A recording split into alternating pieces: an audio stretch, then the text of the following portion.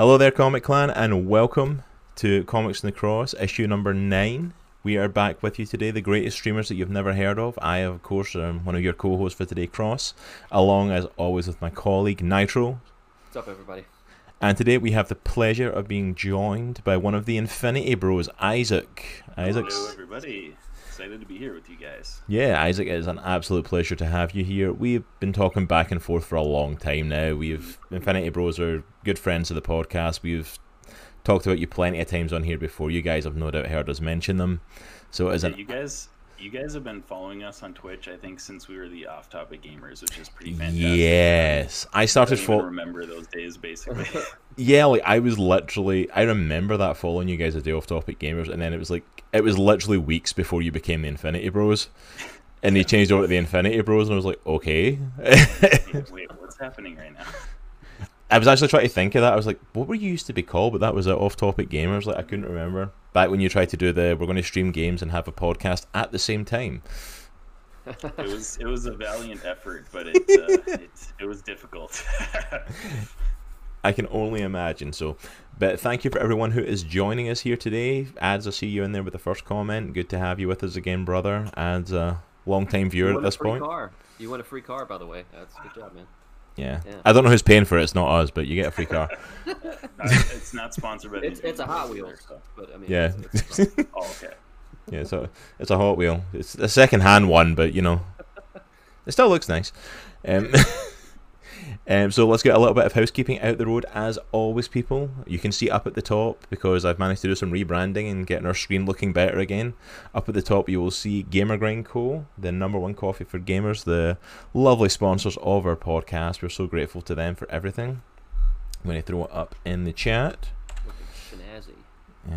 Sponsor, if I can remember how to spell, because I keep forgetting how to spell apparently. So there you go, is the link, guys. If you want to go to Gamer Grind Co. and get yourself some amazing coffee, which I am of course drinking again, as always. Love Gamer Grind. Some of the best coffee you will ever try, and if you go there and use the code, as you can see in the chat, Comics and the Cross, you can save 5% on any order. That's of any order of coffee, or if you feel like saving 5% and getting yourself a Comics and the Cross mug and sticker, which is available in their team stores, then why not? Go on, treat yourselves. Treat yourself. Exactly. If you are interested in merchandise, I will also throw it in there. We also do have merchandise available at our Teespring store. You can get yourselves a Comics and the Cross t-shirt, Comics and the Cross hoodie, Comics and the Cross leggings, which Nitro is a big fan of. I have one right now. Exactly. He does. He's got them on.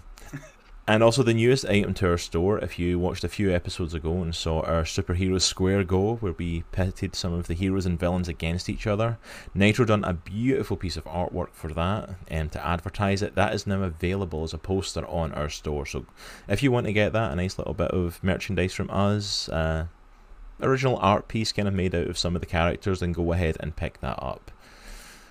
Alright, wanted to get those out there. We also have something else that's amazing happening. We did announce it last week. Do I still have the thing for it? It's not where it's meant to be. The giveaway. Can I throw it up? There we go. So throw it up there for the giveaway that we did. This is only some of it. This isn't even the updated one that Nitro done. I've not grabbed that one for the stream yet. Nitro is currently working on an amazing original piece of Batman artwork, where he's going to be placing 30 Batman busts featuring different costumes, different universes, different men that became Batman, different, all into one amazing art piece. And that is actually going to be something we are going to be giving away on the show. For free. Yep, absolutely free. Well, kind of. Kind of for free. Oh, yeah. There's a catch. Yeah, there is a catch. So to become eligible for this, we talked about this for a while, trying to decide on the best way to get people, to pick for it and something to do, that we could give it away to our amazing audience. But at the same time, we wanted to do something where it was going to cost a little something, because this is an original piece of artwork. Nitro has done this out of his own time. He's put his own effort into this. We didn't ask him to do this for the show. He decided, I'm going to put this together. We're going to do it as a giveaway. And this is an amazing art piece. The size of it would roughly go for somewhere between $30 and $40 usually.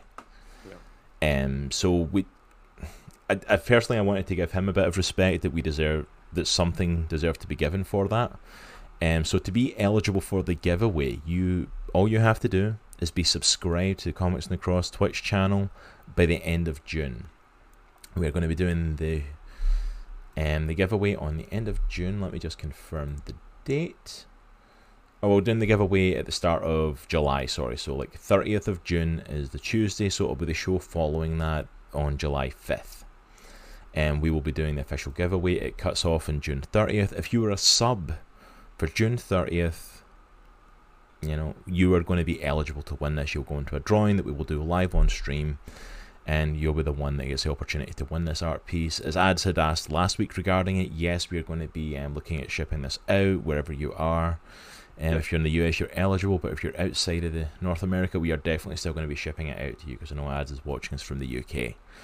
So we're going to be shipping it out to whoever the winner is. And hey, you know what? Subscribe to the channel. If you're the only one that does, it's all yours.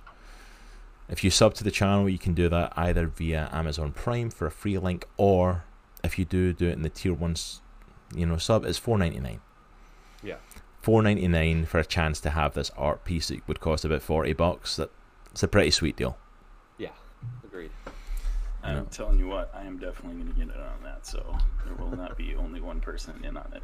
There you go. You got, because it looks epic. I'm pumped about I'm it. excited about it, man. I'm not done with it yet, but it should be done within the next couple of weeks. Yeah. It looks so good, man. You do Yeah. it. Get it. I think the one I posted to social media, the last update you gave me, had like 20 on it.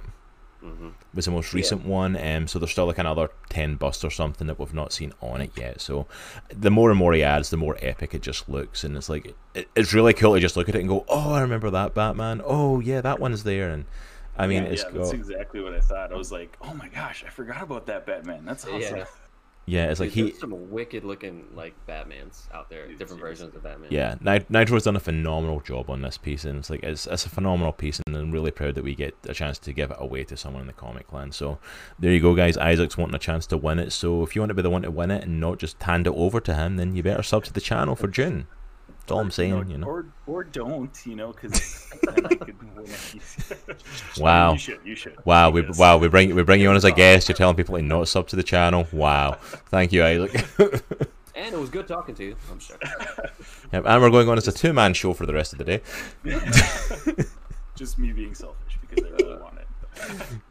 No, but it's an absolutely phenomenal piece. So yeah, definitely get in on that, guys, if you want. I know we've had a lot of people that have said it's really cool and they would love to have it. So this is your chance. You want it? Come and get it.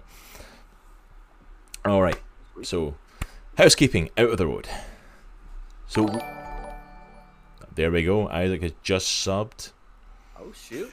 He is just subbed and became part of the extended comic clan, which is of course the Stan clan. Nice. With my little Stan Lee superhero pop. Gotta put my money where my mouth is, you know. Yeah, there you go. Isaac's jumped right in there. It's like, if you are not subbed and you want a chance to win that, then, you know, it's like, go ahead and get subbed. This is your chance. You've got until the end of next month to get it. It's like, if you ain't, you know, if you don't sub, it's like, not my fault. You're the one that ain't gonna get it, you know. All right, well, there we go. It's like, so housekeeping out the road. That's most of the major stuff. We're going to jump into. We kind of have 2 topics for today, because usually if you watch the show, you know we talk about the news. And there was a couple of little news pieces that came out this week. I thought this would be interesting to talk about. This would be a cool thing to mention. You know, it's like, yeah, we can talk a bit about that. We saw the news that Ruby Rose has stepped out of the role of Batwoman for the CW following season 1. So it's like, what's going to happen for that with season 2? How do people feel about that? Sony, out of nowhere, decided they were going to announce, hey, you know all that Spider-Man property we still have and we keep announcing films for and never making? Let's announce another one. We're going to make a Jackpot movie. You don't know who she is? Who cares? You don't know who she is? We're just going to make it anyway, because why not? Because we can. You know, it's like, at least with the Black Cat one, they actually had someone people knew. People could go, oh yeah, I recognize that character. Trying so hard to be just like so edgy, and it's just yeah. I'm like, look, we're the MCU. We're the MCU. No, you're not. How about let's do we're a the Venom movie? Sony Pictures universe of Marvel characters or whatever. They call Oh them. yeah, whatever that was that they came up with, and I'm like, How about let's And do a nobody Venom movie remembers that it actually because it is works? complete garbage. see, when they came out with that name, that literally reminded me of like when the DC movies tried to change their name, like, because everyone used DCEU and it was never the official name, and they tried to change it, and everybody just went, no, it's the DCEU. No, that's not happening. Like everybody just didn't use it. just ignored it completely. Just no. That's So as exciting as those topics were, and we were going to get into some good discussion, Warner Brothers decided to upturn the whole universe this week and announce that officially in 2021, Zack Snyder's cut of Justice League will be coming to HBO Max. I am in shock that the hashtag release the Snyder Cut people Actually worked. it actually worked and they won. They got the cut. I'm like, I was kind of like, this isn't going to happen. And I was saying it. I've been saying it for a long time. This is never going to happen. And apparently, like I'm wrong. Apparently, I was so wrong. The question is, does anybody care anymore? I mean, every single person on Twitter that is posting release a Snyder Cut on every single post that they see on Twitter, they probably care. They absolutely care. I was going to say I was watching a YouTube video regarding this from Black Nerd Comedy, and he was talking about it. It's like every single person that has ever done hashtag release a Snyder Cut and wanted that released, you better buy HBO Max. Yeah, right. Like you better be the ones that are freaking buying. What you want, you better do that. What's up, Bat? Definitely. Oh, hey, back. Glad to have you, man. Glad you can be here on the show. So, yeah, it's like... I don't even know where to fully start with this one, because it's like, it's just... It was such an unexpected announcement. So, apparently, Zack Snyder has already started on a trailer. He wanted to do some additional footage, and HBO was like, Okay, so... That is just crazy, because, I mean, from the announcement that I heard, they have... like 6 hours of footage, and they are thinking about breaking it up into like minisodes, basically. Or yeah, I heard that. It was supposed to be like, I've got it written here. It's like could be 4 hours long. Hey, Bat, thank you for that 100-bit donation. Thank you, brother. We appreciate it. It could be 4 hours long or 6 episodes was in the official report. I think that would be kind of cool, though. I'm like, have 6 episodes. I think I'm more up for them doing it like a mini series rather than a film. If you want to do that, I'm like, definitely. Okay, I'm kind especially because like you hear about all the concepts that were supposed to be in the Snyder Cut, and you're like, how is this supposed to fit into a 2.5/3 hour movie?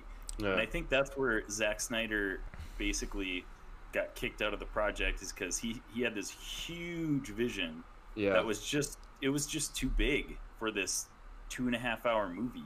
Yeah. 3 hour, even if you put it for 3 hours, like there's still just like they cut out so much if we're all believing all the rumors that are going around. But it's just that's where I think he probably failed as a director, is that, man, you gotta work with what you've got. You can't just go off the rails and just do whatever you want. Yeah. Unless WB was all in on that, which apparently they weren't. So I saw an exchange on Twitter where there was a guy, he was following the release of Snyder Cut hashtags, and he was like, I actually played Darkseid. I did the mocap for him. It exists. Yeah. I mean, they could have very easily speaking of into 2 different movies. Speaking of Darkseid, let's go into that. It was one of the big announcements that came out following it. Was first of all that Darkseid will be in the Snyder Cut, and then they announced who the actor is that's playing him. It's an actor called Ray Porter. I looked up his IMDb. I don't think I recognize a single thing except like he appeared in TV shows and were like one-off episodes and stuff like most actors do. I'll throw in the link into the chat if anyone wants to check it out. But yeah, Ray Porter, this is like apparently the guy who's going to be playing Darkseid, or that is playing Darkseid in it. That's him. Yeah. So like it's officially confirmed. He came out on Twitter and said like he was officially allowed to tell it. There's been reports on it now and stuff like that. So like he's going to be Darkseid, and Darkseid is going to appear. The only question I've got is how much Darkseid are we going to get? Because if it's his version of Justice League was never meant to have Darkseid as the main villain. Yeah. It was meant to hint towards him and set it up. Justice League movie. Yeah, because that was the whole point of what's his face. I've literally forgot his name. Whoever the villain is for Justice League. Steppenwolf. I literally forgot his name there. I'm like, I don't even care. I like this. I forget him. Unfortunately. I've seen so many behind the scenes footage though of like the individual characters like Cyborg and Flash and stuff like that, and I think it'll be cool to kind of see more of that, because we didn't really get anything in the movie, I don't think. Yeah, there's some interesting stuff coming out, and like even like Joe Manganiello, who plays Deathstroke, or played Deathstroke in the end credit scene, the only thing he actually did. He looks sweet though. He did. He looked just like Slade. Like, I don't get me wrong. I looked at him and like, yeah, you look the part. You're playing it well. Like, I'd be up for seeing what you could do. Apparently he teased an original end credit scene that featured Deathstroke and Batman. Nice. As part of it. So there's been little dribs and drabs of information coming out. So, question to the three of us. We know they released the Snyder Cut. People are obviously excited for this, and as they should be. Yeah. They've been yelling at this for like, when did Justice League come out? 2017? Something like that. I want to say 20. Yeah, I think it was 2017. I want to say. I should have looked it up, but I'm like, yeah, that's close enough. I'm sorry. I'm so indifferent to the original Justice League movie. Like, to be completely honest, I'm like, but to us here, the three of us in this conversation, do we care that this is coming out, and how much do we care? So I know I joked about like, does anybody care? But I'm excited to see it. Like, I would like to see it because you know, you guys know that I'm not a huge Joss Whedon fan, and I feel like he massacred Justice League for his part at least. Just my opinion alone. But I feel like I'm a huge fan of Zack Snyder as far as his artistic direction and his stuff. Maybe not the way that he like translates characters per se, but I really like his artistic direction. And I would be interested to see how, if he had full control over the movie, what it would look like. Yeah. So yeah, I'm definitely interested. And just to jump into the comments, sorry to cut you off, Isaac, just to get one of the comments, ads has popped in and says, does this mean we have to suffer more Ezra Miller? Yes, it pretty much does. I didn't mind him, but... Oh, I minded him a lot.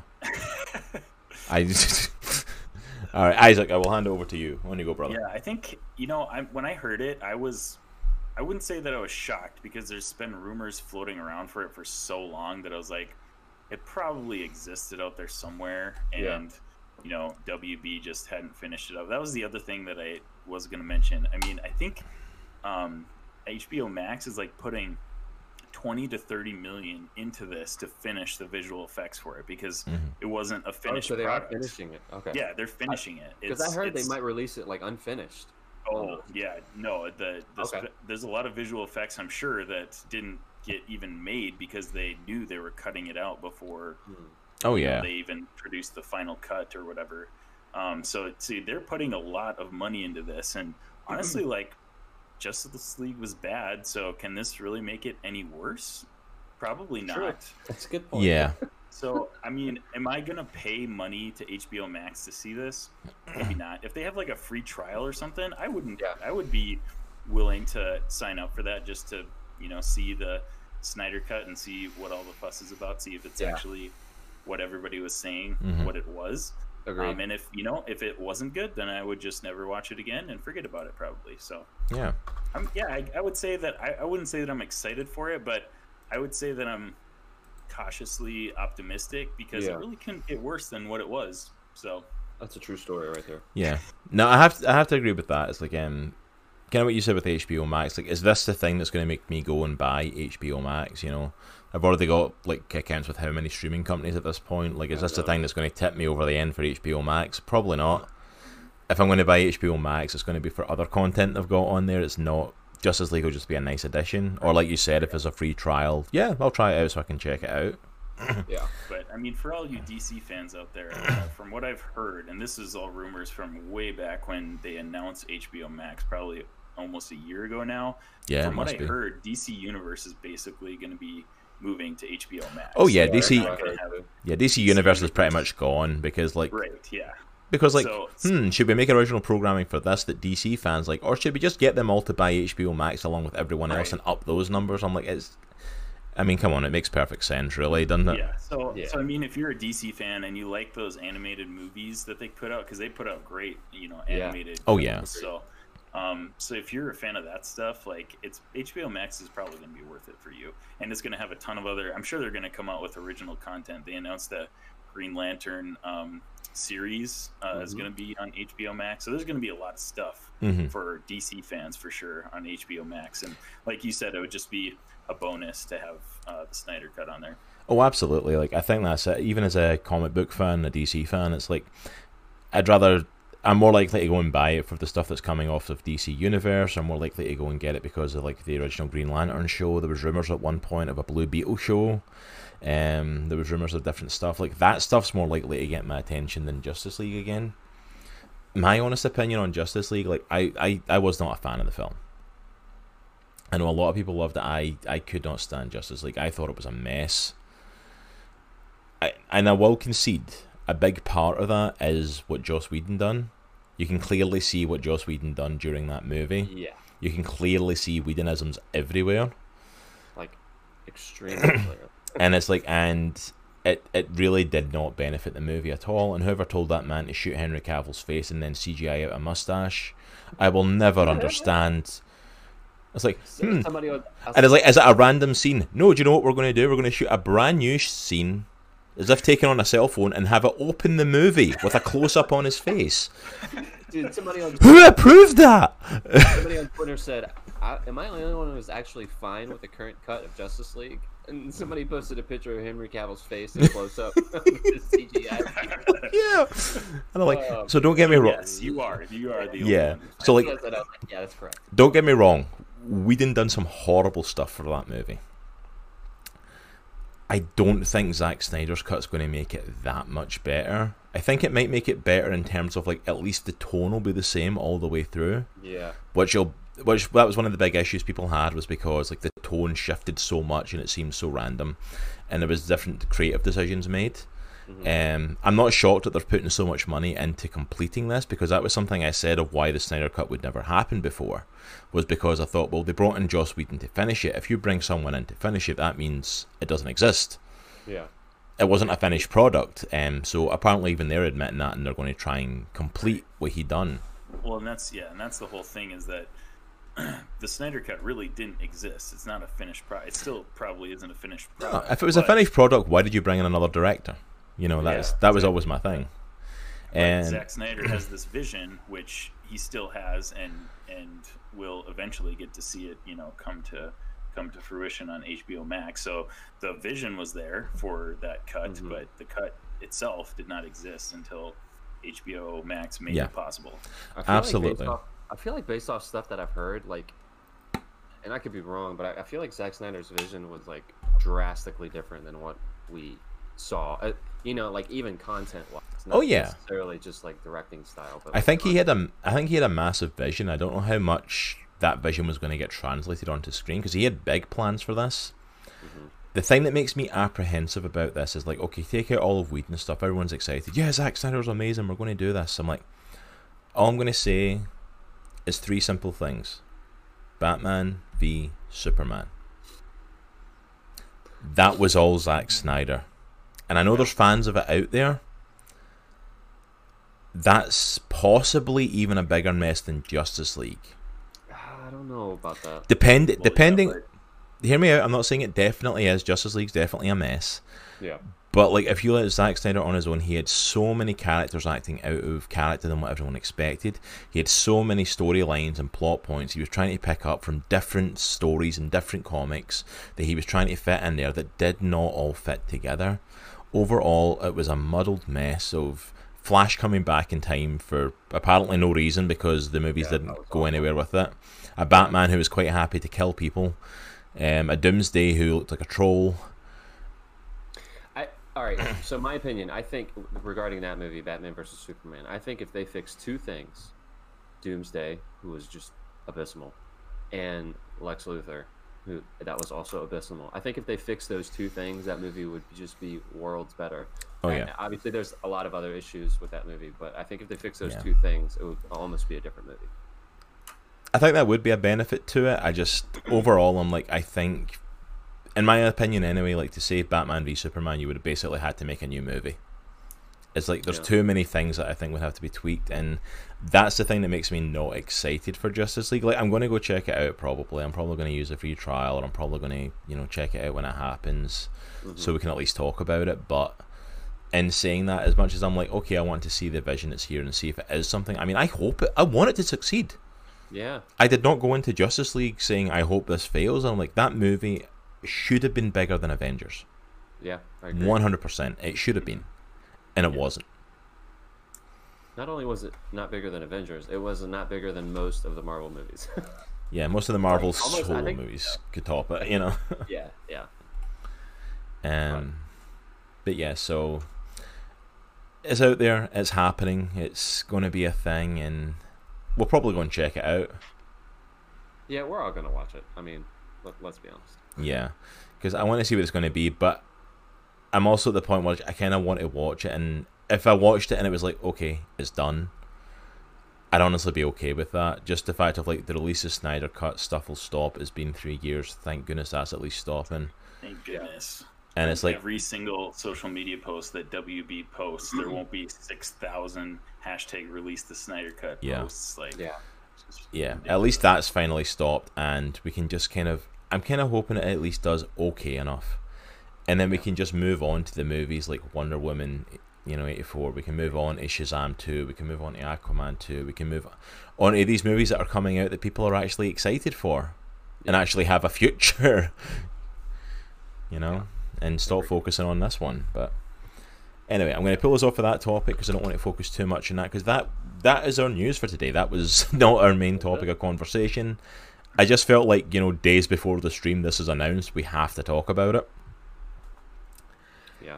But we are going to talk about that. Yeah, I mean, we can't not mention it, like when it's just happened. But we are going to switch gears, and we are going to kick over to our main topic. We are going to be looking retrospectively at the MCU Phase 1.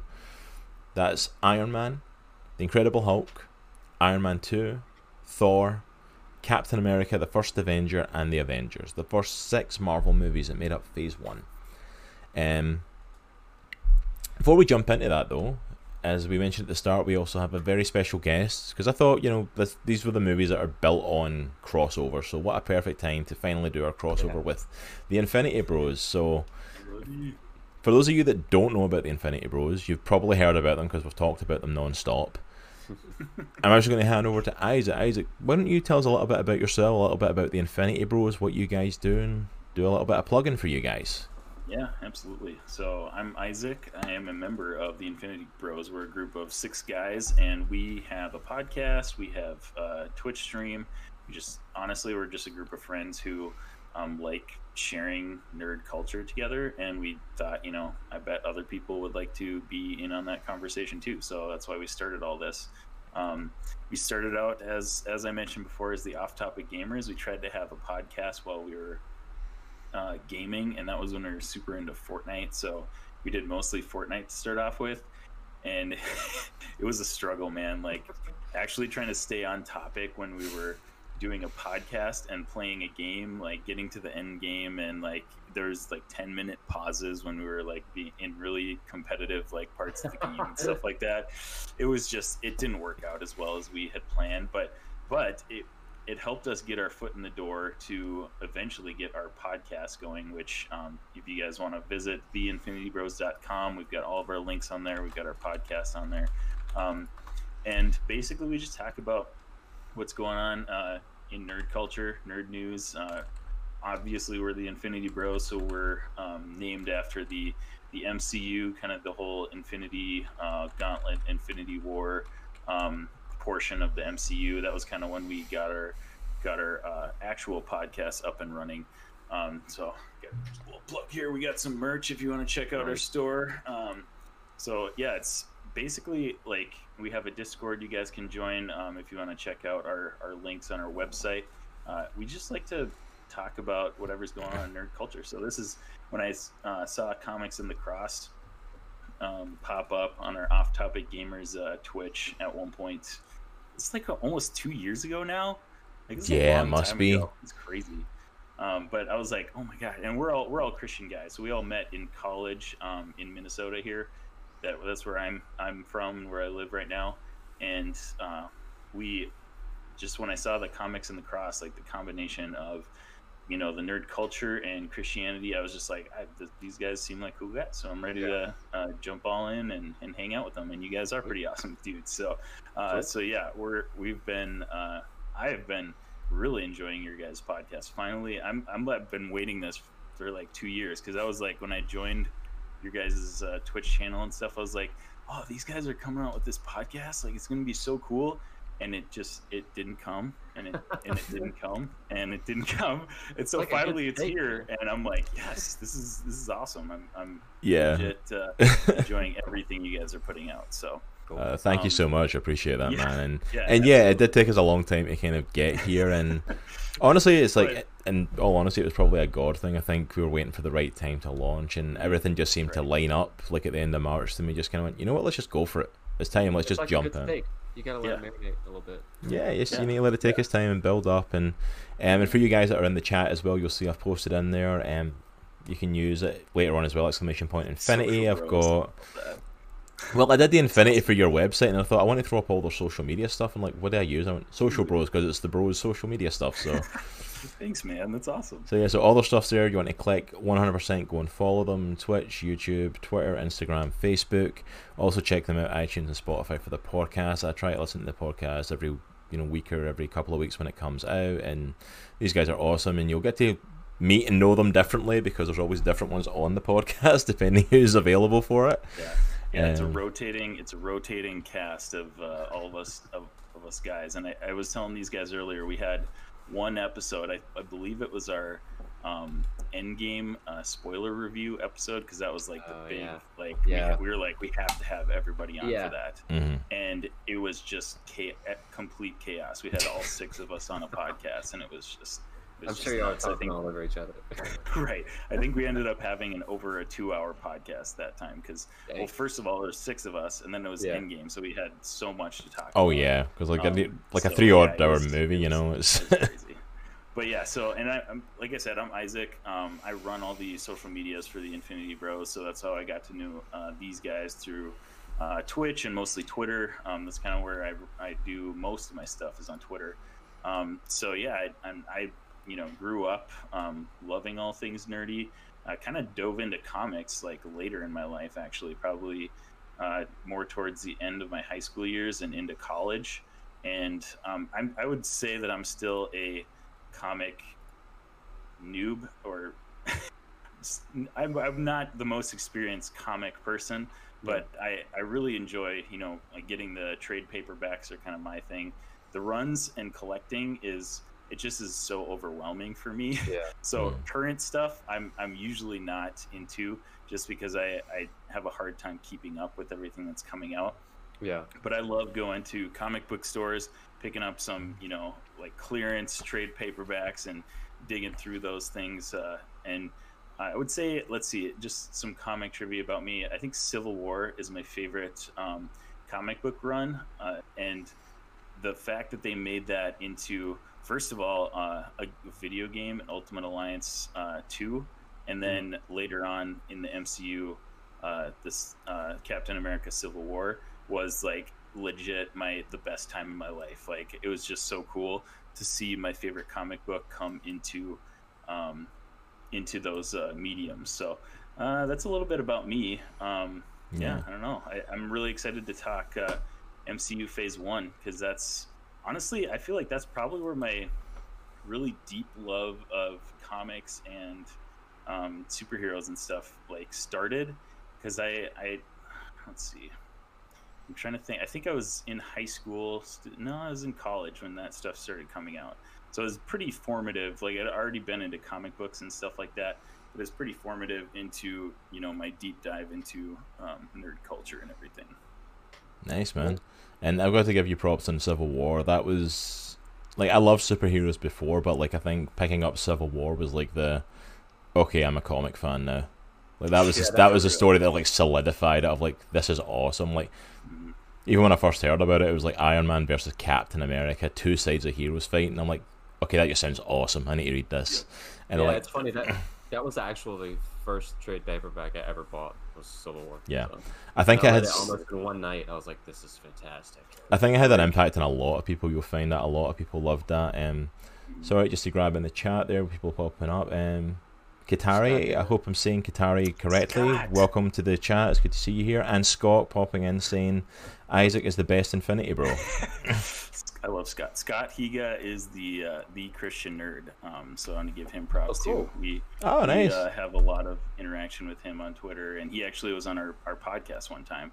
So yeah, we're lately we've been super into podcast crossovers. So we're excited to. I'm excited to be here with you guys, and I'm excited to eventually have you guys on our show as well. Yeah, oh absolutely. Yeah, man, we'd definitely be up for that. Just let us know when and where. We'll try and be there for it, man. Love that. Thank you, Scott. I appreciate that. Yeah, but thank you, Scott. Thank you, Katari, for both coming in and joining us. We're glad you can be here. So yeah, gentlemen, I do have one question, and I've been wanting to ask this for a long time. You guys are the Infinity Bros. There are 6 of you. Which Infinity Stone are you?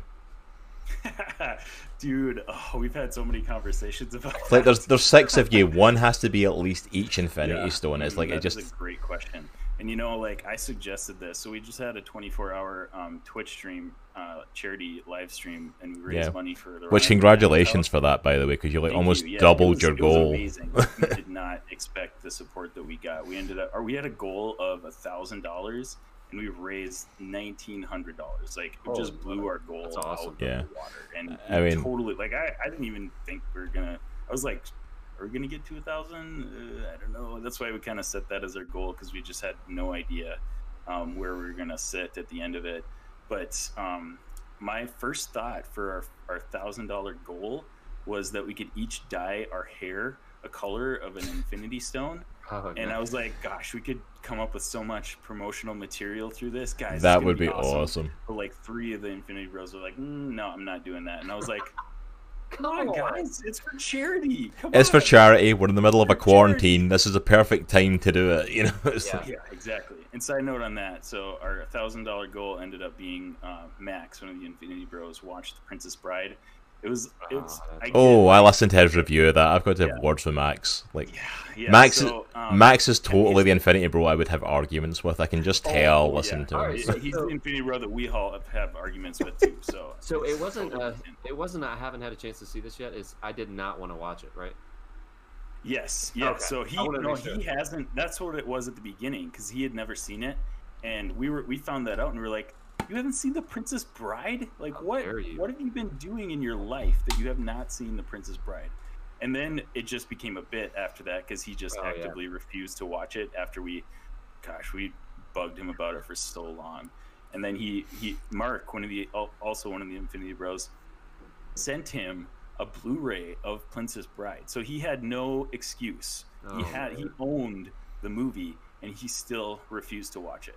So it became a bit, and then at the end it was just like we thought of that, and it was just like, this is perfect. This is the perfect opportunity to get Max to watch one of the best movies of all time, and his review is quite disappointing, unfortunately. See, if I hear him call Cary Elwes a B-list name ever again, I'm going to have words with that man. I'm like, you do not disrespect Cary Elwes. The man is a legend. Right, I believe it's episode 34 on the Infinity Bros podcast. Him and Mark have an episode just by themselves, and the top 5 that we do. Top 5 is a segment that we talk about just like random stuff, our top 5 favorite things. And they had a top 5 of reasons to watch, Mark had, and reasons not to watch, Max had, The Princess Bride. And this is before he watched it. Yeah. And that was his main. Maybe it wasn't his number 1, but that was one of his points, is that it's a B-list cast. And I was like, a B-list cast? Are you kidding me? Like, if you're saying this is a B-list cast, then there's a lot of movies that you should not be watching if that's the reason you're not watching it. It's a B-list cast. I'm like, okay, well, you shouldn't be going to see MCU movies then, because pretty much all those Chris Evans, Chris Hemsworth were nobodies. You know what I mean? Robert Downey Jr. was an untouchable before Iron Man. Like, he was like Z-list. No one would go near him. Yeah, and Chris Hemsworth was like basically an unknown. Yeah, he was a soap opera actor from Australia. Yeah. It's like, anyway, seriously? So that was our $1,000 goal, and gosh, where was I going with that? I don't know. It was the but anyway, question: which stone are you? Oh boy. Okay. Let's see. I like to think that. Yeah, there you go, ads. I'm in the top 3 smartest Infinity Bros, but Jared unfortunately is probably way smarter than me, so I might have to go with the Soul Stone. Soul Stone, just because I feel like I'm kind of like, I'm not like the most opinionated Infinity Bro, but I'm kind of like the the glue that holds the Infinity Got Bros it. together. You know, Alright. so I guess that's what I'd have to say. Good answer. There you go to the rest of the Infinity Bros. So Isaac is the I heart and want soul. to be the Mind Stone, but I think Jarrett probably, unfortunately, holds that title over me. So. Yeah, but there you go. He's the soul stone, the heart and soul of the Infinity Bros, right here in Comics and the Cross today. I try anyways. And to add in the chat, yep, Home and Away, that is 100% the soap I was thinking of that Chris Hemsworth was in. Kind of shocked me when I realised I'd seen him on TV in a soap opera and realised he's now Thor, but... We'll get into it, but there's some callbacks to some different actors and actresses in these original Phase 1 MCU movies. So. Yeah, it's... Okay, let's delve into this then. Like, Yeah. So, let's do first of all just an overarching thing, because like, I watched all the movies again prior to doing this. Isaac, you tried to watch through all of them. Edgar's going totally based on heart. Okay, I watched recaps. I've seen each of these movies like 48 times. I didn't feel the need to watch them. No, Yeah, watch them now. I know. I did recaps though of most of them. So, how was it looking back on Phase 1? Since we are now we're 12 years on from when it kicked off in 2008 with Iron Man. How did it feel watching these movies back, like the very beginning of the MCU? Nostalgia is a heck of a drug. Because I like some movies more than I remember liking them, and then the ones that I thought I liked the most, I was like, they're okay. That's my one-liner. You totally nailed that with the nostalgia. Yeah. Like I was getting all the feels watching these, and I did not expect to at all. And you kind of hit on that perfectly too. Is that most of them I knew they were good, and I liked them when they came out. But I went back and watched them, and I was like, wow, that was really good. I forgot how good that was. Yeah. Yeah.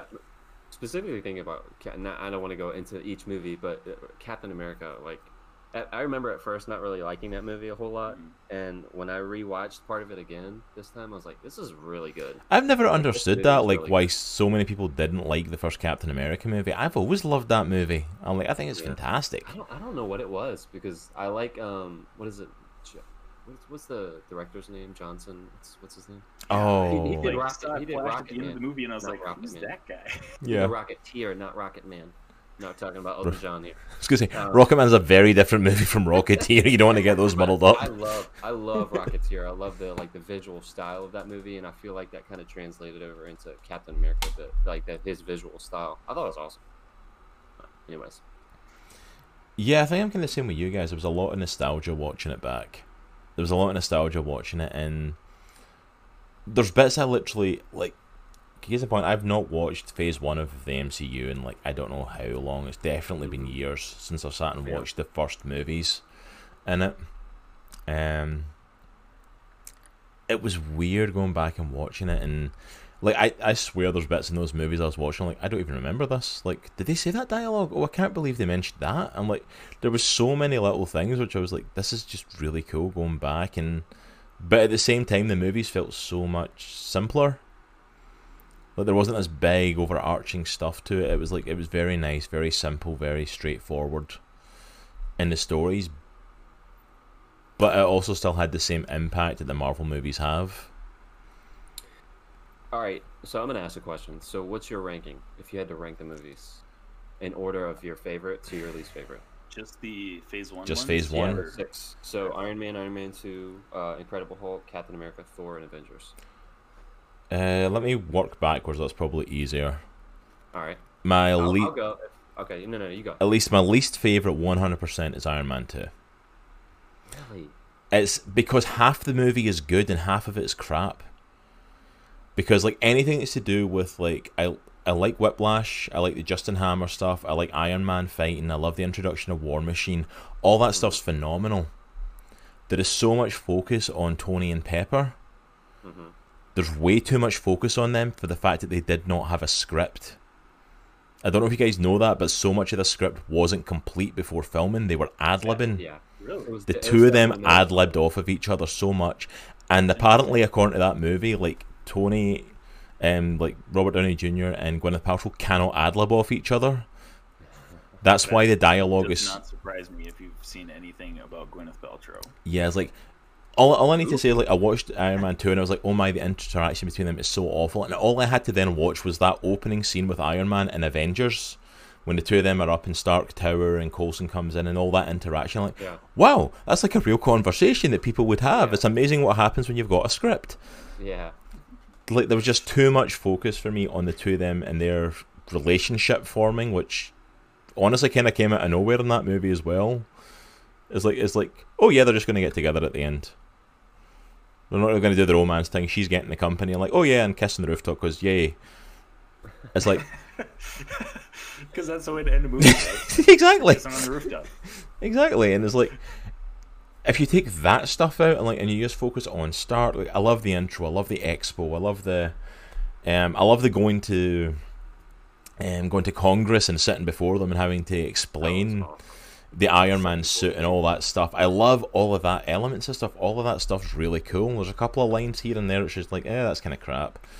But like that side of stuff I loved.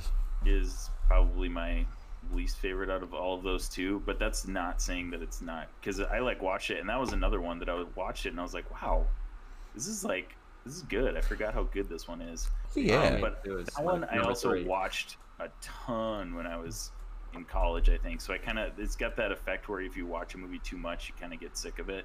Yeah. So that was Iron Man 2 was one of those movies for me. Yeah. See, that was number 3 for me. I have a secret crush on Iron Man 2. I love that movie. But yeah, I agree. I think the ad-libbing was a bit too much. Yeah. I agree 100%. Like, if you don't have a script, don't give them half the movie. Like, that's all I'm saying. Like, ad-lib scenes is fine, but I'm like, for the amount you focused on them, write a freaking script. Please write a script. I really enjoyed the Justin Hammer Whiplash stuff, though. I thought they were great. Really good. Yeah. Whiplash is such an underrated villain, in my opinion, in the MCU movies. I thought he was great. I was thinking about this last night because I watched Iron Man 2 yesterday. Iron Man almost had an advantage in the MCU because he has before he got so big in the MCU, he's kind of like a C-list, maybe B-list at the most hero. Oh yeah. So his villains are not super well known. So it's kind of nice that you get like a breath of fresh air when you watch the Iron Man movies of villains that you really don't see a lot in other media. So Whiplash, I mean, I thought he was great with that like whole like Russian vibe and just a total like bad dude who could pretty much do whatever he wanted. Like he just would take out dudes with his hands, snap people's necks, and he didn't even need the tech that he developed. He could just take dudes down by himself. Yeah. So I thought, he was a really good villain. And Hammer, like you guys said, he's hilarious. I love how he's understated as well. Beginning when they're at the Congress or whatever, and he's trying to show videos of how he's developed the technology. People are like dying in the suits and stuff. Oh yeah, that suit like spins and it snaps. The guy is like, oh. He's okay. I'd like to point out that pilot survives. It's funny. I was like, literally watching this movie, like watching Iron Man 1 and 2 was a great experience. Watching the two of them in phase 1, it did make me think like there was so many roads you could have went down with Iron Man 3, including these people like set up from both the Iron Man movies. Like I wanted to see Justin Hammer come back. Yeah, I wanted to see him come back and be a big, and I felt like he was meant to be, and they just kind of forgot about him. Yeah. I wish Whiplash had just like a kind of secondary like side villain. I thought he was fantastic, and it'd be kind of cool if you saw him sprinkled in some other like MCU like movies against some other heroes and stuff. Which I mean, they could potentially still do, I suppose. But I've got a question coming in from ads. Phase 1, who would it be, and who would you replace them with? Yeah, so we could remove one character from phase 1. Who would it be? And are you talking like any character in the movies, or are you talking like one of the main heroes? And are you talking about actors, or are you talking about characters? But I think he was an underestimated villain. I think the villains in that were good, but all right. Anyway, so Iron Man 2 so what was your worst one then, Nitro? Because you got a different one from us. So y'all are probably gonna defriend me, but it's a tie for me. So it's either Thor or Avengers. It's one. It's Gasp. one of them. Okay, two-person call from now on. We can handle this, Isaac. I honestly can give Two. you Thor, but the Avengers? No, Alright, so, come on. alright, They are I'll two of my caveat this. favorites from Phase 1. I love Avengers and I love Thor. I'll caveat this. I liked all the Phase 1 movies. Right. Yeah. But if I had to put one in the bottom, it's going to be a tie. Thor Avengers. And I just cannot get over Joss Whedon. I just can't get over his style. I'm just not a fan. I'm not a fan of the way he writes his characters, like the way that they talk to each other, his directorial style. Like I feel like every shot is him looking up at the characters. I don't really feel like he's that great at action either. Now there are some scenes in the movie that are fantastic, like when they do the shot, they go from Avenger to Avenger and in battle, and each one is doing a different thing. That's sweet. Yeah. I love that. That's probably one of my favorite shots in the movie. And the scene in the woods with Captain America, Iron Man, and Thor. I think that's probably one of the best fight scenes, I think, almost in any Marvel movie, in my opinion. And then when Thor fights Hulk, because everybody always wanted that. That was awesome. Even though it was super, super quick, it was fantastic. Yeah. But yeah, I think for me, and Captain America's suit is just the worst. I will give you that one. Like, I literally was watching Avengers, seeing that whole movie, and I was like, his suit is awful. Like, literally every Captain America suit is better. Like, and when I watch Captain America: The First Avenger, his suit is awesome in that movie. Yes. And then it just goes to Avengers, and you're like, what? Well, they went, oh, we need to upgrade. Well, we've given your suit an upgrade, and I'm like, what was wrong with it? I loved the military look. It made sense for him. Like, I literally wrote in notes. I was taking notes while I was watching them, and I said, it looks too cartoony. Like, when you look at everyone else and how realistic their stuff looks, and it's more real world, Cap looks too much like this, like, padding and armor, and he looks awesome in that movie, and then you go to this, and it's like literally spandex, and you're like, it reminds me spandex in the comics. Like, what? They literally went back to an element of the suit that they had in the first Avenger, like the one when he becomes Captain America, like the stage show. It looked like that, and I'm like, why would you put him back in that? It's like the whole point of him getting the upgrade into the military suit was like, okay, I'm not a joke anymore. I'm an actual soldier. I'm an actual. It's like, and you know what makes the suit even better though? Like, the one thing that made it better is during the fight when the mask gets ripped off. As soon as the helmet gets ripped off, it's like 100 times better. Oh, I agree. 100%. It's still not a great suit, but the helmet is the big thing. It's like it's got this weird like sticky out bit around the sides. It does covering his ears. I'm like, it doesn't look right. And like the cowl, the neck part is fabric. So yeah, he's got like a weird fabric bit that. Like, the whole suit is fabric. Like, I mean, I get that it's Captain America, and he probably doesn't need a lot of like padding or anything like that. But still, like, he's a super soldier. He can still get shot. A thin layer of fabric. It's like they went on Facebook and said, "Anybody want to make a Captain America suit? You're hired." Yeah, and I'm like, and the worst thing about it is next time he appears, like every other appearance of him in Avengers or the Captain America movies or whatever, like better and better. It's so much better. Like, everyone's better. Like, there's no reason. Can we all agree that the Endgame one was the best with the scales? Are we on the same page? Yeah, like the Endgame outfit. Yeah, the Winter Soldier one is so good though. Yeah, I agree. The Winter Soldier one is a very cool version of it though. Yeah. The Endgame one is just like Endgame one's good. Money. Endgame is just like, that's Cap right there. Like, that him in that outfit, shielding Mjolnir in hand, staring down Thanos' army. I'm like, that's the moment of like the MCU for me, like 100%. Yeah. But yeah, absolutely. But I can understand that with Avengers. We'll pull away from Avengers right now when we come back to that, because we'll kind of try and go more in depth in that as we wrap up a little bit. Just because that's like the final film, so we'll say that for the end. So what about Thor then? You said Thor was like your other tie for the bottom. I feel like Thor was pretty. All right, so I'll say this about Thor. I'll go positive a bit. Tom Hiddleston is fantastic. Oh yeah. In Thor. I think he's better as Loki in Thor than he is in later movies, like Avengers, in my opinion. Like that one scene with him and his dad when he's on the stairs and he finds out that he's not actually his guardian, and he was taken. Dude, that scene when he's talking to Anthony Hopkins, it's just like it gave me chills, like when he's screaming at him and stuff. But I think the acting in Thor is fantastic.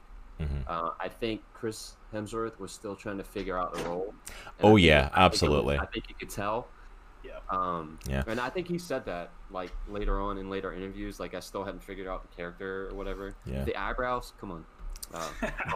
I wish you had never told me about those eyebrows. All I can see is bleached, or apparently not see, is the bleached eyebrows that are like pure blonde. Yeah, sorry about that. Infinity Bro Jarrett has a love-hate relationship with the Thor franchise, and if you guys listen to our podcast, you can learn more about that. But I was talking about the first phase of the MCU last week, just in preparation for this podcast, and he mentioned that he hated Thor, and I was like, wait, what? Like the original Thor? Like everybody hates Thor: The Dark World, right? I mean, that's generally that's like considered one of the worst MCU movies. Period. Right? Yeah. But wait, you hate the original Thor? And he's like, yeah, I cannot stand the look of Thor with bleached eyebrows. And I was like, I didn't even notice before, but after I heard that, I watched it and I was like, he's totally right. That looks awful. Yeah. I couldn't believe it. It changed the movie for me. It's like, see, that's the thing, is like, I can't believe you're saying the Thor's near the bottom for you. It's still one of the top ones for me. I'm not sure exactly where at the top it would be. Like, I remember the first time I watched Thor, I missed Thor, like, when it initially came out. So I saw Captain America first, and I caught Thor after it. And literally before Avengers came out and I watched Thor, I remember thinking to myself, like, this is my favourite one of the whole Phase 1. Like, looking back on it now, it's not my top one of Phase 1 still, but, like, it's... I just watch it and it's such a great movie. Like, Tom Hiddleston, like you said, is phenomenal. I mean, to me, it feels like two different movies. Like, when they're on Earth, it feels like, and I obviously, granted, some of this is intentional, but when they're on Earth, it feels like a completely different movie. But when they're in Asgard, I dig everything about that. Like, everything. I love it. I love the set design. I love the actors that are there. I love everything about it. But when they're on Earth, and, like, you got Kat Jennings, and you just got the bleached eyebrow close-ups. Yeah. You got Thor getting tasered multiple times. That's one to ask then. It's like, if you're not a fan of the Air stuff, what do you think of his little group of people then? Like Dr. Selvig and Jane Foster and Jane Foster annoys me, as does Kat Jennings. I don't mind the Dr. Selvig, whatever his name is. Yeah. But I don't honestly. I don't know if I'm a huge Thor, like MCU Thor fan in general. But anyways, that was a hard. I think in Endgame he's fantastic, and Infinity War fantastic. I think he's probably one of my favorites. But Chris Hemsworth's Thor is a good example of a actor taking a character from the comics and kind of making it their own. Like, if you're looking for a direct comic to movie translation, it's not Thor. Oh no. But everybody loves Chris Hemsworth Thor. Like he just, well, towards the end more so, I guess. Yeah. Like, he just does such a and that's just probably owed to his acting abilities, that he's just a really good actor. Yeah. But I mean, people just are drawn to him as Thor, and that's how, I mean, if it's, I think the Trinity, like Captain America, Thor, and Iron Man, it really just goes to Robert Downey Jr., Chris Evans, and Chris Hemsworth, like, acting abilities, why this franchise turned out so fantastically, and why Endgame was such a good movie. Oh yeah. And that, part of that is just Chris Hemsworth just being a good actor. So and again, like I said, if you're looking for a direct comic to movie translation, this first Thor is probably the most accurate. But you start to like Chris Hemsworth Thor more as the movies go on, and it kind of changes a little bit. Yeah, definitely. I mean, I think that's it. Like, Chris Hemsworth really takes Thor and makes it his own. Like, the MCU Thor is not the Marvel Comics Thor. It's not even like the Ultimate Universe Comics Thor. It's like, he really makes it his own thing. And I think by Ragnarok, he's found his way with that. Because I think even before that, he was kind of done with the character. And then he done Ragnarok and even said that himself. He had so much fun with it. Like, he's like, if they want me to stick around, I will. Like, he was done after Endgame. He was like, I'm not coming back. Until he done Ragnarok, and he was like, okay, yeah, if this is the way it's going to be and I get to do this, I'm in. I mean, now that we have our first like 3 phases are complete, and you can see kind of Chris Hemsworth's journey as Thor. Like, I feel like it's a pendulum, right? I feel like they kind of started towards in the middle. And he's kind of a jovial Thor, at the beginning when he's talking with his friends in Asgard and stuff like that. But then I feel like in Avengers and then Thor Dark World, they go super serious almost. And then I felt, in my opinion, with Ragnarok, they went way too far in the comedic, on the comedic end, in my opinion. But I feel like once they got the Infinity War and Endgame, I feel like they hit a sweet spot for him. Like he was still funny, like he was still joking, but he could wreck shop if he needed to, and he was serious when he needed to be. Yeah, and he does so well in Infinity War and Endgame. That's what really makes you love him as a character. I think I agree with you on Ragnarok. Like I love Ragnarok. It's a great movie, but I think he did go just a tiny bit too comedic with the bit, and that was probably part of Taika Waititi's vision. Just being a very colorful and enjoyable movie rather than a super serious one. But yeah, I think you totally nailed it with that. I think that was the thing though. I think with Ragnarok is like I think there's definitely too many comedic elements to it. Not that the comedy's bad, like most of the comedy in it I enjoy. Most of it works. There's moments where it goes a bit too over, but part of me is like, I think that was trying to bring people back to the Thor franchise. Yeah. Because I think after the Dark World, everyone had kind of like signed off on Thor as a solo character. And I think it was really much a we have to draw people back in. Right. I just felt like Eddie turned every single character into comedian. I'm like, that is not necessary. The way comedic characters work, the way comedic characters work is you have to have a straight man, you have to have a foil for them that works, and it's like everyone had that element. But I think for me, the first Thor, the elements that work for it is definitely the actors and the characters. I love Thor's journey. I love seeing this arrogant, about to be king. Like he's literally about to be crowned king at the start of this movie. And then it's like it's cancelled and you find out it's Loki setting the whole thing up to stop it and ruin his day and blah blah blah, and you get to see that arrogant, king who's like, let's go and take out the frost giants, how dare they come in this day, and he gets cast to earth. And I love seeing the journey of him learning, like when he realizes he can't pick up the hammer on earth, and that realization of who am I, and he almost has to learn all over again. Like it's a little rushed because it's done in a short span of a movie. But overall, I think the journey's done really well, and I think Hemsworth does a great job of showing that journey. Same way, like you said, with Tom Hiddleston, I think his journey with it is really good. I think this is definitely, for me, my favourite version of Loki as well. Because I think he becomes very...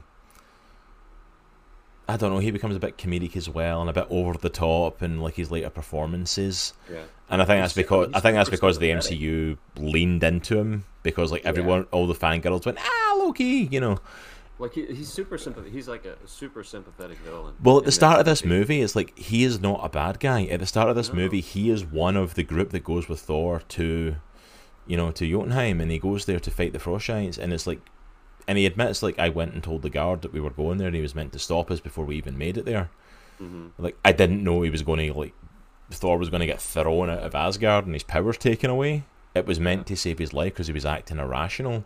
And he's legitimately, like, don't get me wrong, he is jealous of Thor, but there's honestly an element of, is that really a man you want sitting on the throne? Yeah. Well, like, the one scene that pops up into my mind is when Thor is captured by S.H.I.E.L.D. and he's strapped to the chair. And then Loki appears, like, before him. And, like, you can tell that the news that he's bringing to him, like, he wants it to hurt him. But you could also see, like, he just wants to see his brother. Like, it's all wrapped up into that one scene. Like, and he plays it so good. Yeah, there's so much emotion in it. Emotions in him. Yeah. Like, he still feels a part of the family, even though he doesn't, So he's trying to protect them, but at the same time, he's looking out for mainly himself. Yeah. But he doesn't want to go full out like villain, like he knows that that's wrong. So you kind of see the internal conflict in him throughout that movie. That's another reason why, like, his transition from that movie to Avengers, I was just like, it almost felt like a different character. And I realized, like, he's gone through stuff between Thor and Avengers, but like he is full, like, he's totally universe different. Hitler in that movie. You know what I'm saying? Like, well, that's the thing. I even felt sorry, like, rewatching the first Thor movie, like, even watching them as kids, like, when with Odin at the start, and he starts talking about them, like, the next king, and starts talking, it's like, and he literally says to both of them, it's like that, you're both meant to be king, and then goes, but only one of you can be, and I'm like, no wonder the guy had a complex. You literally told them both are meant to be kings. He's pretty harsh when it comes to, You've literally said to Loki, pretty much, you're meant to be king as much as Thor, but he's getting it. Yeah. Like, seriously, what were you expecting to happen? Of course he was going to be jealous. His brother's getting handed everything, even though you've told him he's just as worthy. Like, seriously? Like, what were you thinking? Going back to the arrogance thing that you were saying, Cross, though, like one of the coolest parts in that movie, I think, is when he gets all of his stuff taken away by his dad, and you can see Anthony Hopkins is like almost like in tears as he's like stripping all his stuff off of him. Oh yeah, and but such a good scene, man. Also, as well in that scene, which I didn't realize until I rewatched it, that's where the enchantment gets put on Mjolnir. Because he whispers to him there, he says, "Whoever's worthy shall be get the powers of Thor," and then throws the hammer. And I'm like, oh, I forgot that happened in this. I forgot that was the moment until I rewatched it. I'm like, oh. Also, I was watching behind the scenes stuff, and so Anthony Hopkins played that like several different ways, that entire scene, and the one that he played was the one that obviously made it into the movie. But like they said, people in the back were like sobbing. Just because of the way that he was talking, and it was heart wrenching because you could see like it was a father casting out his son, and he like, I don't want to do this. Yeah. And can I also just talk about like actors now? Can I also just throw out like the Asgardians that are around Thor as well, like Lady Sif and the Warriors 3, how awesome they are as well. Like I love those characters so much. That's one of my favorite parts about the first Thor is that like just the like almost like medieval element to it. Like that's where they were trying to make it more like the comics, because the comic Thor is like his script on almost all of his comics is like this very kind of elegant like script. You can tell he's talking in these and thous and it's like a Shakespearean English. Right. So you can tell that, I mean, they wanted that element in this movie for sure, and they did a pretty good job of it. And then I think, like we mentioned before, you know, Chris Hemsworth kind of just made it his own character as the movies progress. But it would have been nice to see a little bit more of a transition from the more medieval type Thor into the more modern Thor. Even though it still like plays pretty well. But definitely, he just goes from this like super medieval. He's still talking in these and thous and stuff. Yeah.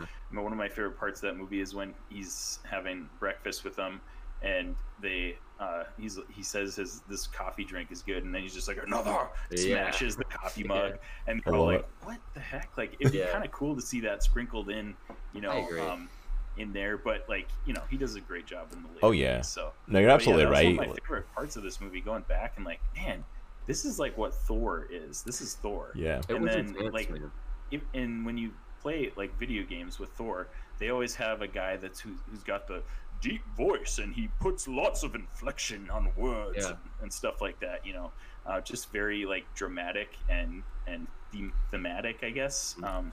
So yeah, like that was part that I was like, oh, I missed this about Thor, like the character Thor. And even though he is awesome in the later movies, it just was kind of a nice little refresher. Yeah. I think they balanced it really well, like the medieval sort of, you know, the old school Viking feel of it, mixed with the fact of like it was, you know, more modern time. I think they didn't go too far over the top with it, like with the these and the thous, but it still felt like it was. You felt like you were going into like a Viking lodge, pretty much. You know, it's like with all these people around, and Volstag's constantly eating. Like at all times, everyone's constantly drinking, and you know, it's like. Side note on Asgard, Thor's helmet in that crowning scene is the best helmet he wears in the whole MCU. It's so cool. I watched it and I was like, oh, I wish we could have that in the later movies too. He had it on for like 1 minute. Yeah, he had it on at the start and then it was gone. And he never wore it again. Just classic Thor. Like it was so cool. Yeah, it was. I mean, the costuming in this movie is fantastic. Like it is such awesome. It looks so good. Yeah, I did kind of take notes about his costume though, like between this and Avengers, like where it's like he's this full suited armor, and then like in Avengers it's like no sleeves. Must see my muscles. Except for the final scene where he decides to like get lightning and charge up before the final fight, and these sleeves appear on his armor. I'm like, really? What's going on? Dude, when his beard braided up, I was like, oh shoot, it's about to oh happen. Yeah. Like it's so good though, and I just want to shout out to those like other characters as well who did not get a good send off as far as I was concerned. Like Lady Sif, like, is such a big part of this. I love Jamie Alexander. She's such a good actress. I absolutely adore her in this. I adore her in Blind Spot, the show she's been doing. But yeah, like she's basically an afterthought in the Dark World. She kind of appears, but not really. And then she doesn't even appear in Ragnarok. They don't even put someone as a stand-in for her to die. And I'm like, really? Well, that's another reason I'm not a huge fan of Ragnarok. I feel like, and I get what they were doing. I get the gist behind it, but how they just unceremoniously killed like basically all of the Warriors 3. Like, literally, like. Or sorry, Warriors 2, since only 2 of them actually show up in Ragnarok. You don't even get the third. Because, like I feel sorry for Fandral. Like, he was recast between the first and second movie, and then they didn't even bother recasting him for the third. Yeah. Because in this movie, he's played by Josh Dallas, who most people would know from Once Upon a Time, and the ABC TV show. I like Josh Dallas. I was a fan of him in Once Upon a Time. I think he done great in the role. He decided he was going to stick with doing that show because, of course, you're doing a show with your wife. Of course, you're going to do that. So he wasn't available for Thor: The Dark World, he was then replaced by Zachary Levi, or however you pronounce his last name. Really? Yeah. Oh, if you watched Thor: Dark World for a long time, that's crazy. It took me forever to work. I was literally like the scene. There's a scene with like him and Loki are escaping to try and get to the Dark World, and Fandral takes them on a boat that they jump onto through like an opening between the dimensions, and I literally watched that scene back so many times. Like, I know your face. Who are you? And then I'm like, oh my goodness, it's Chuck. Yeah. It's like, and then of course, like, he wasn't available to do Ragnarok because he had started doing Heroes Reborn, like the reboot of the Heroes franchise, which sadly didn't get more than one season. It should have. It was awesome. And they just, again, like with Lady Sif, they didn't bother recasting Fandral. They literally just had Volstagg and Hogan as the only the only 2 of the 4 that showed up and got killed by Hela like that. Yeah, I felt like that was super. And it was like, really? They're such a big part of that first film. Like, they're constantly by Thor's side. They're fighting for him. They come to Earth to get him. They fight against Destroyer and Loki. Maybe like 7 extra seconds for each of them, and put a slow motion, like, I don't know, something in there to at least make it look cool. Yeah, and Thor Ragnarok, it was literally... Is Fandral in Ragnarok? I thought it was just Hogan and Volstagg. I must have overlooked that, Scott. I'll need to rewatch that again. But like, I didn't think Fandral appeared. I thought it was just Hogan and Volstagg that died. But like, literally, like... In Ragnarok, it literally feels like, hey, we're going to kill off all of Asgard. We're just going to kill off the Warriors 3, and we're going to kill off Lady Sif, so we don't have to worry about recasting. Look, he has new friends. He has Hulk, and he has Korg, and he has Meek, and he has this whole new... the Warriors 3. He's fine. He doesn't need Asgardians. He's got all these people around him. And look, Loki's now in good terms with him, and he's the king of Asgard. And yeah, it's I felt like they were great characters. I adore those characters, and they just didn't get time to shine beyond the first film. So I think that's why I appreciate them in this one as much. All right, so I'm going to try to bring it back on topic. So yeah, we've talked about Thor for quite a while, so we should probably talk about some of the other movies. I did not think that would be the big conversation one in this, but... So that was my 5, basically. So Avengers and Thor are tied for 5. What about you guys? See, I know you said Iron Man 2 is on the bottom. What's next? So Iron Man 2 is in the bottom. Hold on, I have to think. I think Hulk is next. Yeah, has to be Incredible Hulk. Yeah, that's my next one. Which, I think overall it's a decent movie. I'm not totally against it. It's not like, oh, this is horrible, we shouldn't... Oh, he does get killed with Volstagg. Okay, Scott. I'd need to go back and watch that and see that then. But yeah, definitely Hulk, I think. Just... Even without the fact of, like, okay, it's Edward Norton, it's not Mark Ruffalo, so it's like, it's a different actor, and it's like... It's still part of the MCU. I mean, like, Tony Stark freaking appears in the end credit scene, and General Ross is in it and stuff. It's... So, this may be just me being... ignorant, but didn't they, am I mistaken, did they add that credit scene for a later cut? That wasn't in the theaters, was it? I don't remember. I don't remember. I think I want to say it was, but it was like 2009, 2008, so like I can't totally remember. Yeah, it's been on there for like forever though. I will say, so for The Incredible Hulk, and I know I've told you guys this before, and I probably mentioned before, I feel like, and this maybe has to do with the fact that I saw a Marvel animated film where Hulk goes to Asgard, and I think it's Loki separates Bruce Banner from Hulk and puts Bruce Banner in hell, in wherever that is, their other dimension up there. And so I remember seeing that Bruce Banner, and I was like, man, that's a really cool Bruce Banner. He was really skinny, and he was kind of like not assuming. And I feel like Edward Norton was a perfect Bruce Banner, in my opinion. I feel like he was. I feel like Mark Ruffalo definitely grew on me. I was not a fan of his at all for the first couple movies, but he definitely grew on me by Infinity War Endgame. I still think Edward Norton would have been just worlds better, in my opinion, than Mark Ruffalo. But I'm gonna actually agree with you there. Like, I actually liked Edward Norton as the Hulk, and it definitely made it a different. I mean, he was the original, so Mark Ruffalo was the one that made it a different take on the character.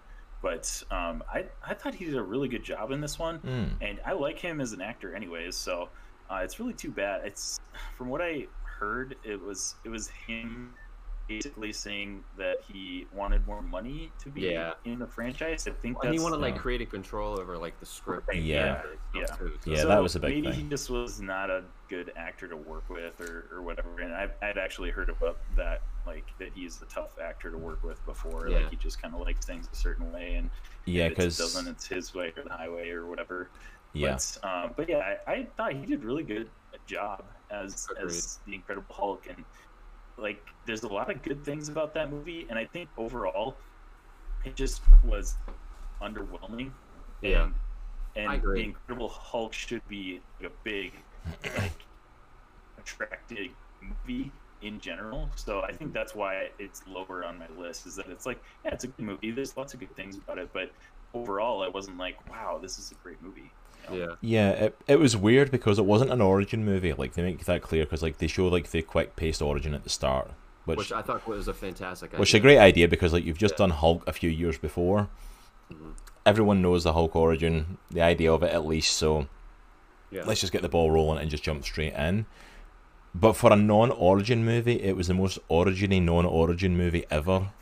Like, it was so slow paced and building into everything, and I love Edward Norton. I think he's a great actor.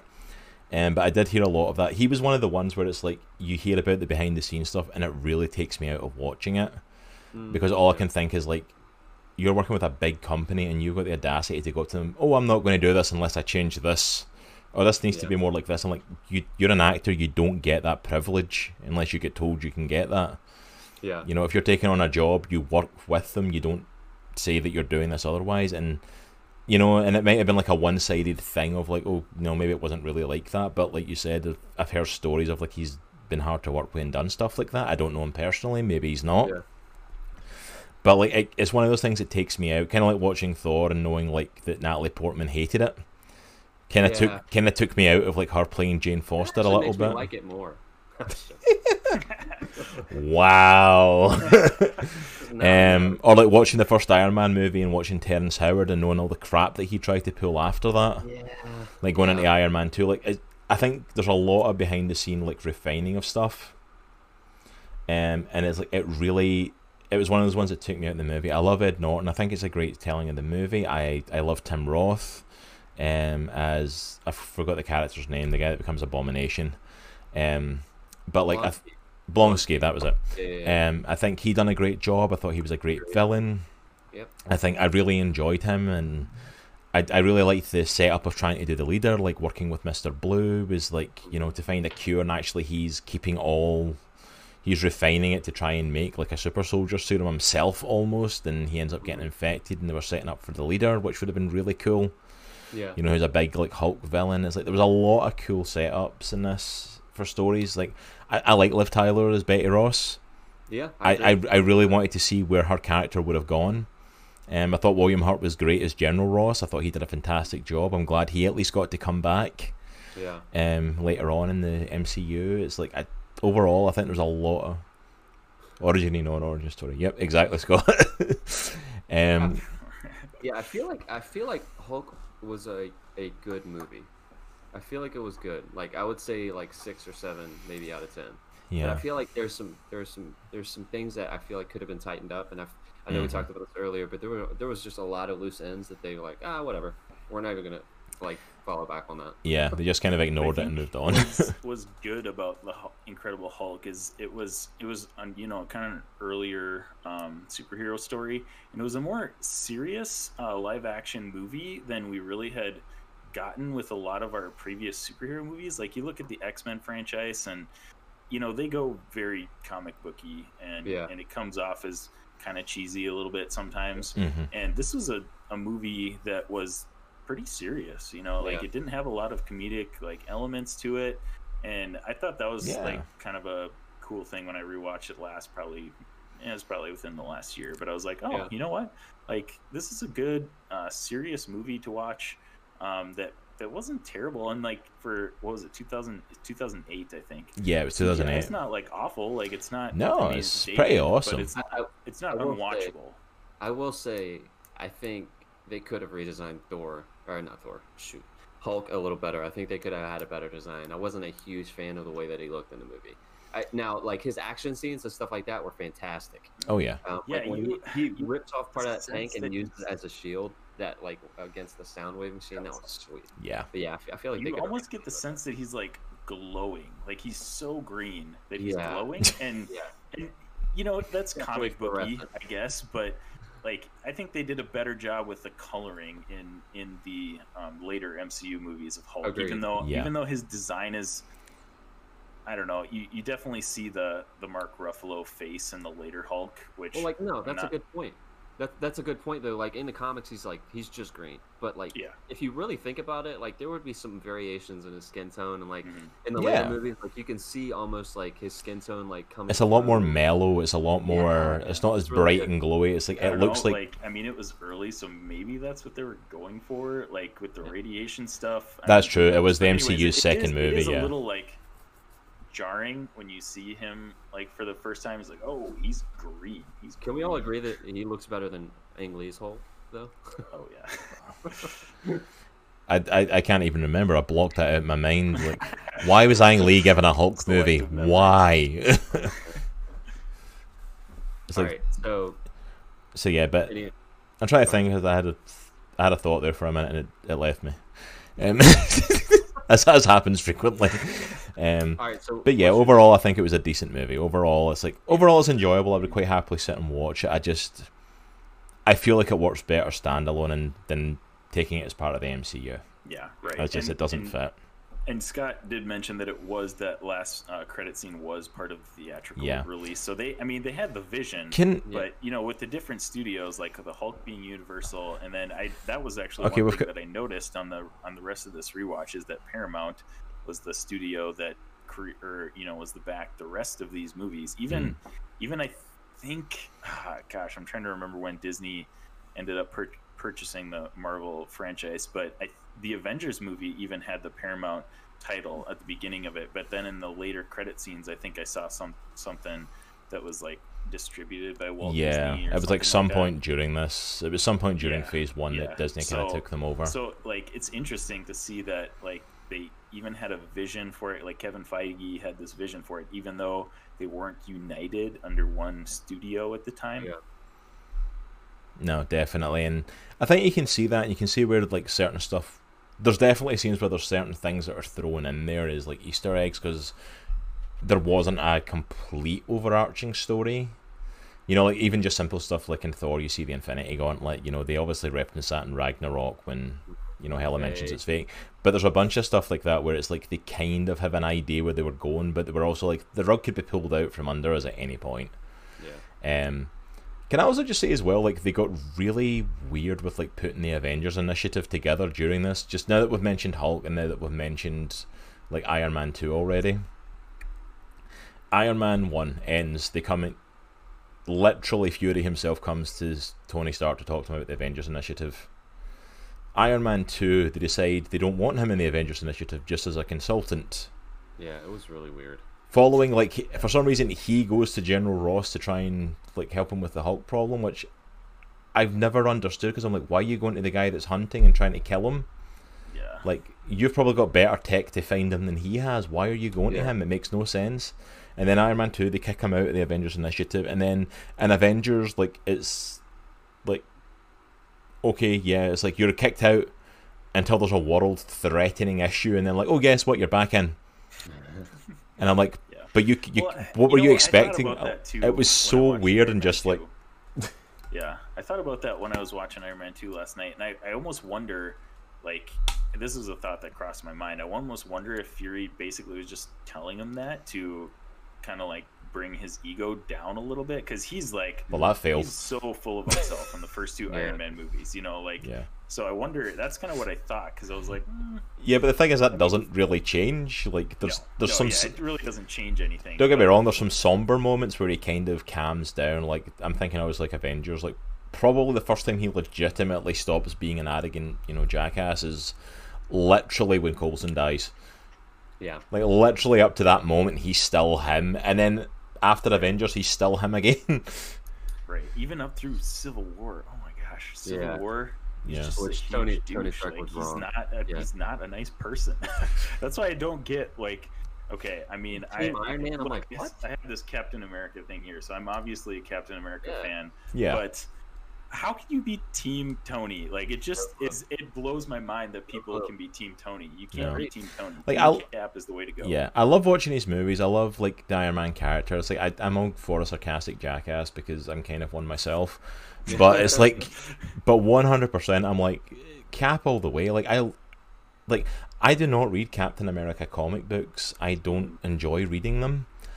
My favorite character in the entire MCU is Captain America. I adore his movies. I adore him in the Avengers movies. I think Chris Evans is phenomenal playing I'm totally him. with you. I never read a Captain America comic until I had seen Captain America, like Chris Evans as Captain America in the MCU. Then I was like, oh my gosh, I love this character. And then I dive in, and honestly, like, his comics are they're not that good. They're not amazing. There's a few good But- storylines here and there, like, Yeah, but then again, those are the ones that have been adapted into movies, like the Winter Soldier story and the Civil War story, and it's like, but I love But him in the his MCU. character- His character is what draws me in. Like, he's this guy who wants to do the right thing, regardless of the situation, even if it's going to go against everything else that he knows, like the whole government that he followed, like starting in Winter Soldier, where Hydra takes over.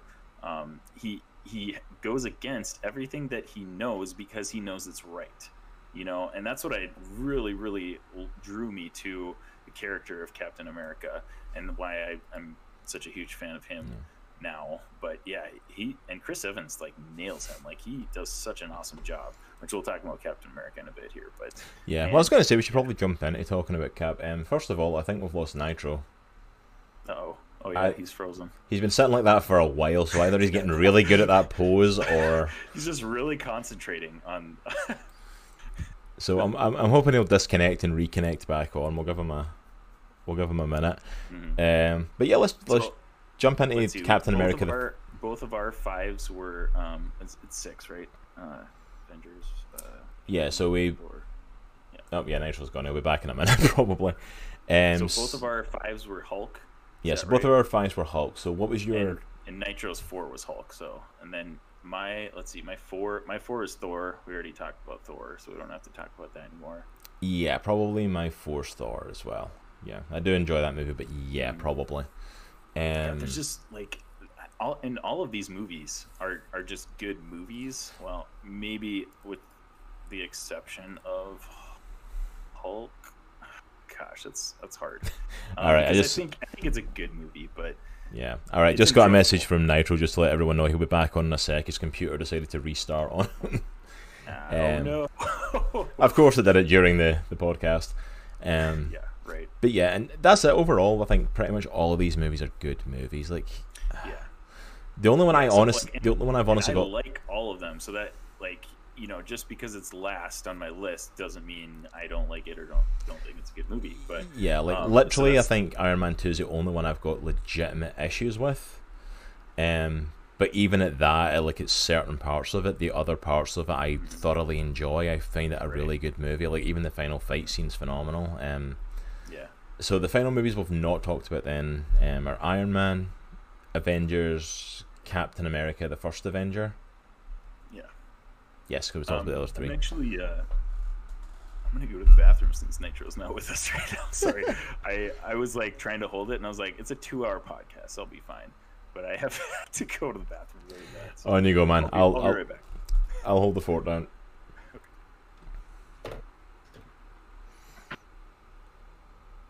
Oh, Nitro coming back on us.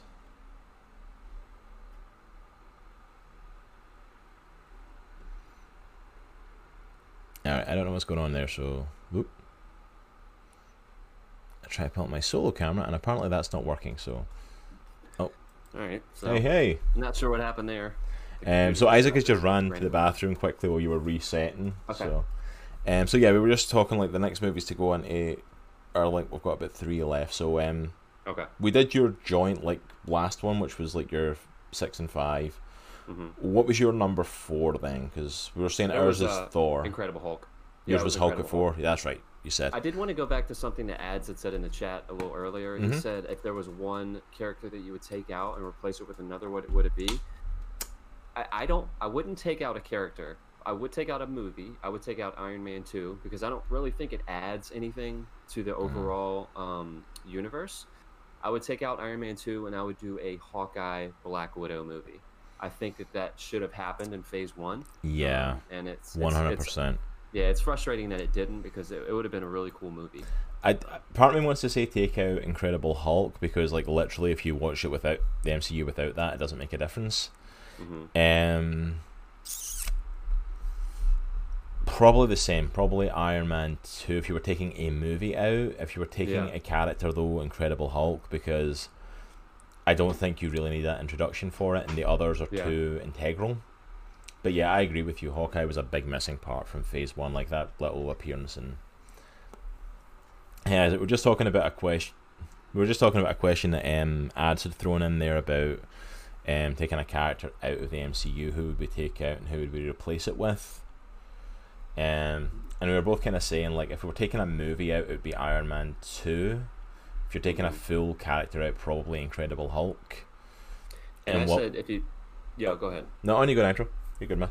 Now I was gonna say if you took out Iron Man 2, I would replace it with a Black Widow / Hawkeye like team up type movie. That would have been fun to get an early, early MCU. Like I know they kind of were introduced and stuff in. But Hawkeye wasn't though. That's the thing. He really was. He was in Thor. Not really. He was in Thor, and he forgot about that. Yeah, like he's in Thor briefly, which was a scene apparently which like shot and added later to kind of show like, oh, he's here. And then what's the first introduction in the movies to him? He's mind washed for like the first half of it. Oh my god! The only time he's not mind washed is the final fight, and it's like, and then Hawkeye. Like when you actually watch him in the later movies, he's probably one of my favorite characters. I love Hawkeye. I love Jeremy Renner's take on him. I'm like, so that'd be a definite one to add. Oh, you might want to hit your video off and back on, Nitro. It's kind of like flashing in and out a little bit. All right. Okay, hopefully that'll be good.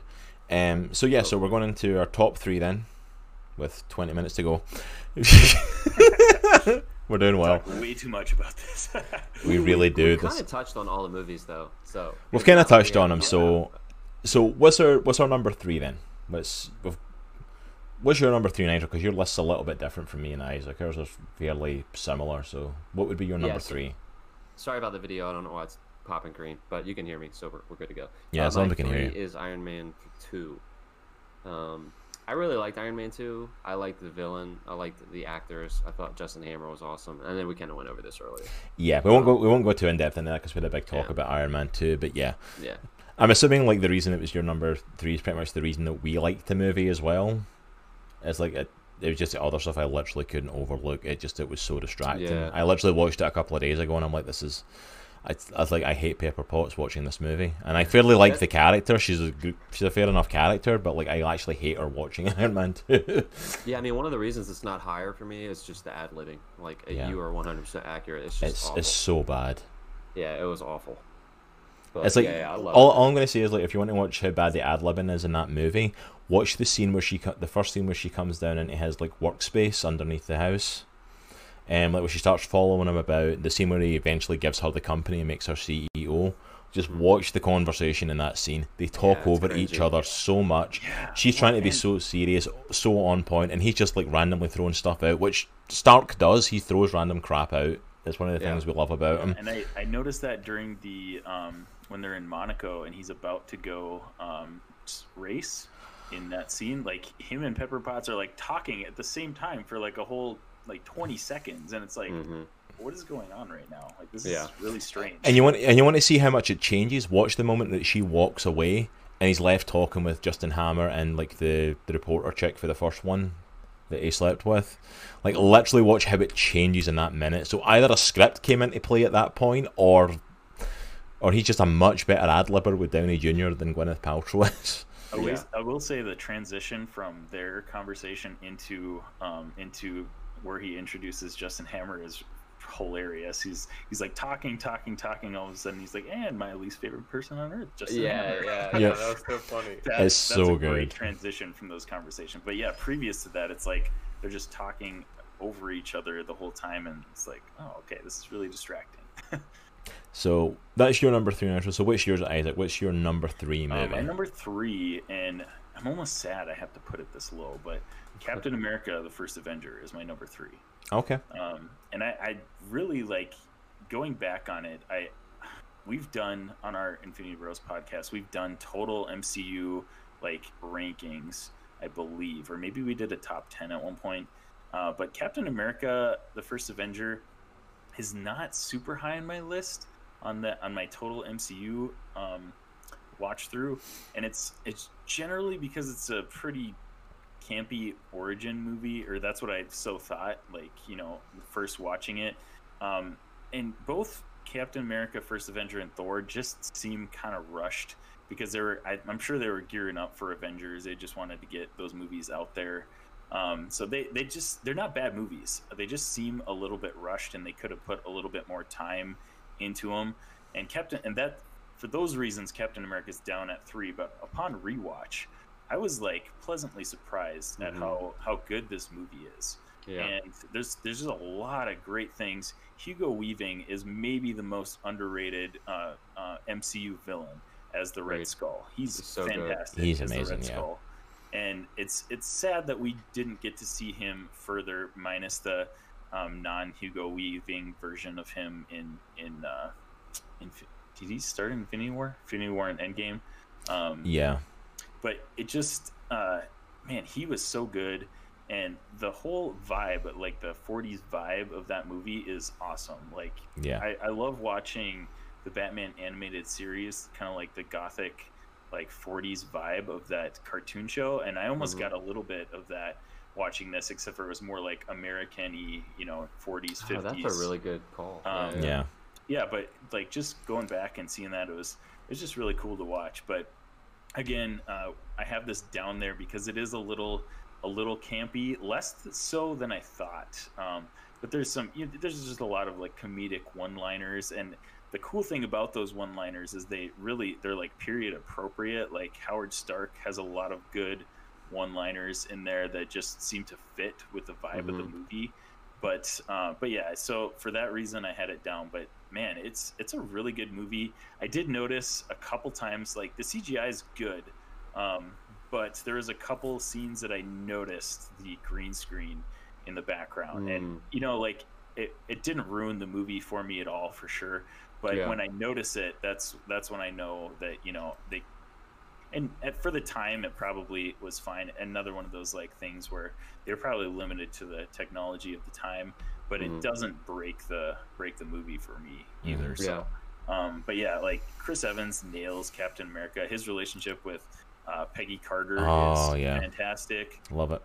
Tommy Lee Jones as the awesome sergeant, like I forgot about him, and he's like he was my favorite part of the movie on this rewatch. Like he's great.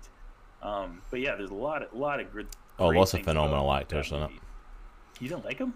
No, I was saying a lot of phenomenal actors in it. It's a lot of. Okay, yeah, sorry. No. I love it. So Nitro, where does it come for you, Nitro? Since we're talking about Captain America, the next one. Yeah, it's the next one on your list. Right above, okay, because all right. Well, you tell your bit then, because I think, like, especially in the rewatch for this might actually be my number 1. In all honesty, it's like literally my number 1. So, oh man, I totally zapped on what I was going to say. Oh, one of the things I really like that they do with Captain America is, like, they obviously show how courageous he is and, you know, how selfless he is and stuff like that, but they show how intelligent he is. Like, he thinks outside of the box, Like the one scene that comes to my mind is when they have all those dudes trying to rush up the flagpole to get the flag, and he's like, I'm just gonna pull the pin out and it'll fall. But yeah, I love the relationships that he has, and it's cool seeing it back in light of Endgame and the close off of the relationship with him and Bucky, and Winter Soldier and Civil War and all that stuff, because there's a lot of callbacks in those movies to this movie. Like when he says Bucky's about to go off to war and he can't go, obviously, because he's still Tiny Steve, and he's like, don't do anything stupid when I'm gone. He's like, well, how can I? You're gonna take all the stupid with you. And that line is reversed in Endgame. It's so cool. But yeah, I thought they did a really good job of establishing who Steve Rogers is as a person before he gets the super soldier serum. And I thought just Chris Evans is just jacked, like beyond belief in this movie. Yeah, like, I've got a total man crush. Total man crush in Chris that Evans. Was one of my complaints when I first watched the movie is Skinny Steve. Like, it just looks so funky because his head is like massive compared to his tiny body. Yeah. It just like was a little weird, but it was cool how they were able to like they CGI his face onto the tiny body. They should have warped it a little bit to fit, but yeah. Yeah. It's like, I have this tiny little body and this chiseled jawline. Yeah, but I loved Hugo Weaving as the villain. I thought it was awesome. I loved how they opened the movie in modern times. And I think they closed it off in modern times. No, made it. Yeah, they did. Yeah, they did. So that was a really cool beginning and end to the movie. But yeah, I really liked the movie. And like I said, I didn't like it as much when I first saw it, I remember. But having rewatched or having recapped it again, I remember it's a really cool movie. Absolutely, and I think this is definitely my number one movie. It's just, even watching the movies back, like I absolutely adore the MCU's Captain America. I think Chris Evans done an amazing job. I love everything about the character, and I never thought of myself as a guy that loves the kind of the Boy Scout characters. Like, there's even a point in Avengers where his character really starts to irritate me, and it's the only time in any movie he really gets on my nerves. And, apart from that, man, I'm telling you. It's clearly a Whedon line. But in this movie, I loved everything about it. I love the setting in the 40s. I love the fact how they portrayed that. I love the, even the kind of almost sepia tone background to look at it, because it gives you that old timey feel to it of this isn't modern age. This is a different time, and we're in the midst of war and all this stuff. And even the opening, like you said, we get to see the crash and they find him, and then we flash back to what happened. Handled much better than I actually had this in my notes for the Thor movie. They did that. They did the flashback thing, where Jane hits him with her car, and then they flash back, and literally it's the same exact scene. Yeah. And literally the only reason they did that, in my opinion, is so that they could have Natalie Portman in the movie before the 30-minute mark, because it's literally the 30-minute mark before she shows up again. That's honestly my opinion. But it makes more sense for Cap of okay, how did they get here? How did we get to this point? I think they show a really good, even just the way they portray Little Steve. I'll call him Little Steve. Because even just he keeps trying to enlist, and and it's literally in his heart, and it's Bucky even calls him out on it of, you're trying to do this, you're trying to prove to everyone and prove it to yourself. And he's like, no, these guys are literally going overseas and are literally laying down their life. Why do I owe them any less than doing the same thing? And also, can we just speak about Stanley Tucci, by the way, as the professor? Just how good a job he does. He's a phenomenal actor in general, but I love the relationship between his character and Steve Rogers in this. The two of them are just, it's such an amazing relationship. You get such a closeness from them, and just the short time they're together on screen, and it's actually heartbreaking when he ends up getting killed. Yeah, it's hilarious when he's in the doctor's office and he thinks he's about to get arrested. Yeah. So he starts gathering his things to leave. He's like, I'm just going to sneak out with all this stuff. And yeah, it's awesome. I love the night before, when he's about to get the super soldier serum, and the doctor comes in to speak to him, and they pours the drinks. What am I thinking? You've got a procedure tomorrow, and he's like, and he's like, so we'll leave it. Procedure. Yeah, so it's we'll leave it for after. I don't have a procedure tomorrow. Oh man, that's funny. It's so good, and the cast in this are amazing. It's I I love Chris Evans. He was perfect casting for Captain America. But can I just say how good Haley Atwell is as Peggy Carter? Yeah, I agree. She is so phenomenal, to the point of like they decided she was obviously meant to be like a one movie character. Yeah. And she did such a good job that they kept her around. She got her own TV show. She appeared in other movies. Like they kept her around and brought her back in the other Cap movies. Which, by the way, like her TV show was better than a lot of the other TV shows that Marvel has done, and especially on ABC. Oh yeah, and it was such a good show. Yeah, it was a good show, and I'm bummed that one got canceled and not some other shows. Yeah, season 7, season 8, Agents of S.H.I.E.L.D. at this point. Yeah, and I don't mind Agents of S.H.I.E.L.D. either, but man, Agent Carter was not bad, so it was a real bummer that I enjoyed it. I thought it was good. I think she's a great actress. I absolutely adore her in this. Like I said, we mentioned Stanley Tucci, Tommy Lee Jones, as you said, Lisa Sargent. He's great. He's a great kind of foil. Although I did get mad at him at one point because it's like the whole thing of you legitimately have a super soldier and the doctor that created him gets killed, and then for no reason you decide, instead of getting an army of super soldiers, I only got you, so I'm not going to use you.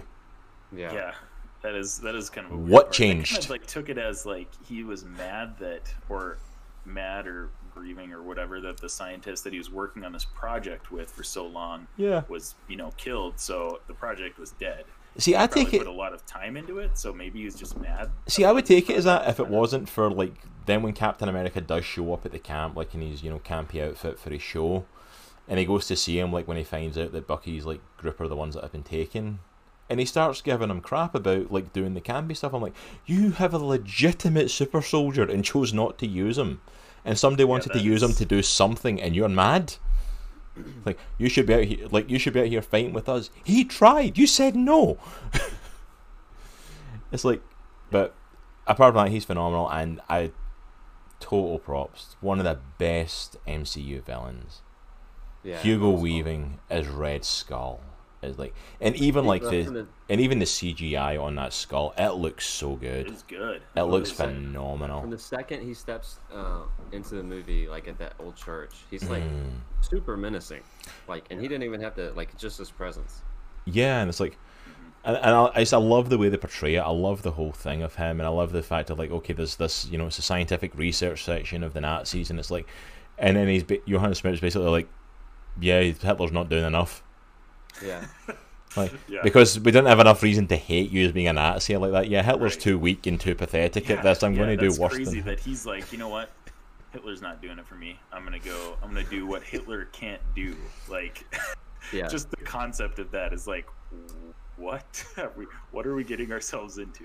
Oh yeah, and I love everything about it. Like I love Chris Evans when he gets, he goes in the machine and it's like it turns him into Cap, and I always love Haley Atwell talking about the scene like where Agent Carter comes up and she kind of goes to like touch him. That was not scripted apparently. Apparently she almost did that and then realised that she was in the middle of acting.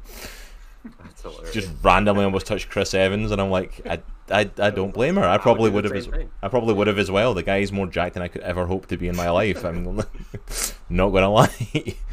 And just the heart of him is just phenomenal. I love the whole thing up to the final fights with like Red Skull. I love the scene where he goes to like free everybody and stuff, and then the final fight with Red Skull himself, which we see the Tesseract in action for the first time in this as well, which teleports him away. We obviously find out in Infinity War what happens with that. Yeah, I'm so glad they called back to that. Yeah, I'm glad they did, because I think they realised like if we don't do it now, we're not going to get a chance to do anything with it really. I just remember in the theater I was like, whoa! Oh yeah, they actually did it. It was really cool to see him come back. I wish it would have been as like a legit villain, but it was still cool. Just to kind of get a bow on that one of showing like this is how it ended for him. Like it was just nice to get that, but seeing him come back would have been phenomenal. And then obviously the final scene is like they try to. I even love the ending scene like where they wake up Cap and he wakes up in the room, and like, where are you? You're in the recovery room. Like, where am I really? Just destroys the recovery room, runs out. Because I just love even how he figures it out though. He's like, yeah, the game that's on the radio that happened like such and such year, I was there. Yeah. And it's speaks to like, his seriously, intelligence you that he couldn't would listen even to the radio Exactly. and you couldn't even pull a game from like the year he actually went into the ice. You pulled it from a few years before. Like, really? Seriously? And then those two armed guys come in, and I just love the next scene is him just flying through the wall. Yeah. yeah, Yeah, it was a good that's one. awesome. All right, know. so we're running about 2 hours. So let's Yeah. let's bring this thing home. So All right, what were so- the what were the top two? So obviously, Cross, yours is Captain America. What Yeah, about so you? we've got Iron Man left, and Yeah, so honestly, my 1 and 2 are probably interchangeable. Honestly, 1 and 2 is I think I probably have Avengers at I probably have Avengers at 1 and Iron Man at 2. Like Okay. Iron Man is probably the best superhero origin story like of all time. Agreed. When you're talking live action films, it is phenomenal, and the fact that they did this with at the start of the MCU, like starting this whole franchise or vision, like it kickstarted this whole thing. Like without Iron Man, you don't have almost any of the MCU. Like maybe you have Incredible Hulk, maybe you have a couple other individual movies, but you don't get the Avengers without this fantastic start of Iron Man. Yeah. And Robert Downey Jr. and we talked about it before that Iron Man's kind of a C-list, B-list hero before this. He becomes instantly a household superhero name.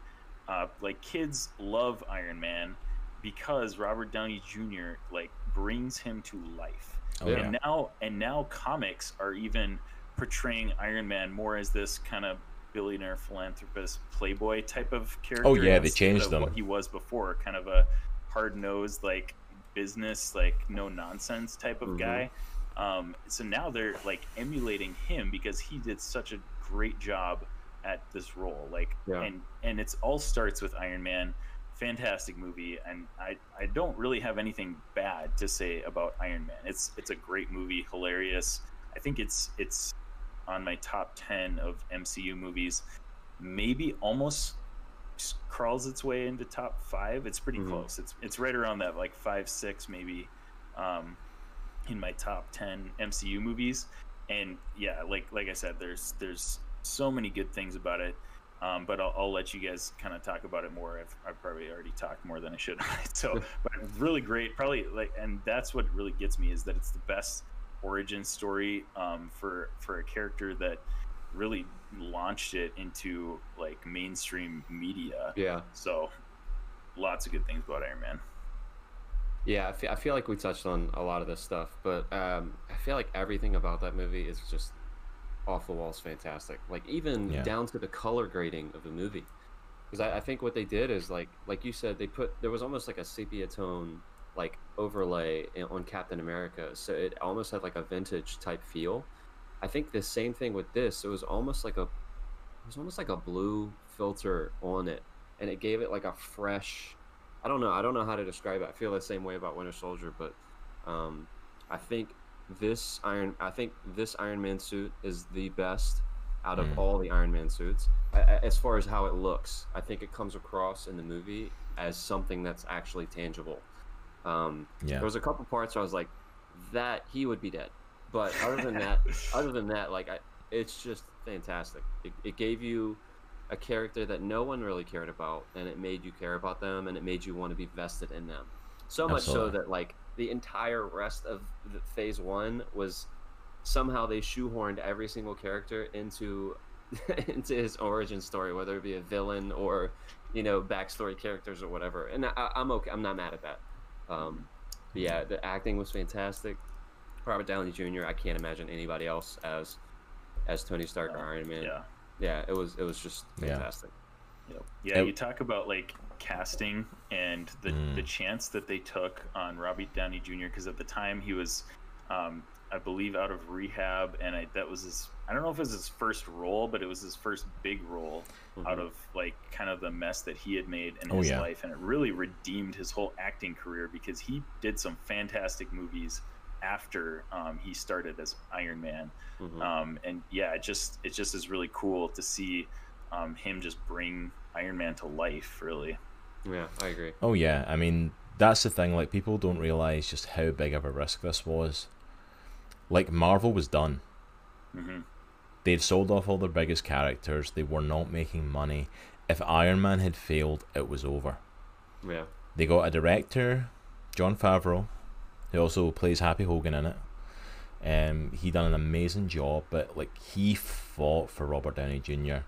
He had a C-list hero that nobody knew about and nobody cared about, and fought to get Robert Downey Jr. in it, an actor that the studio did not want to touch. Mm-hmm. He was like, he'd gotten in so much hot water between having to go to rehab, between all that stuff, between speaking out against movies that he'd been in when he didn't like them, all this different stuff. He was not a guy that you wanted working on your movie.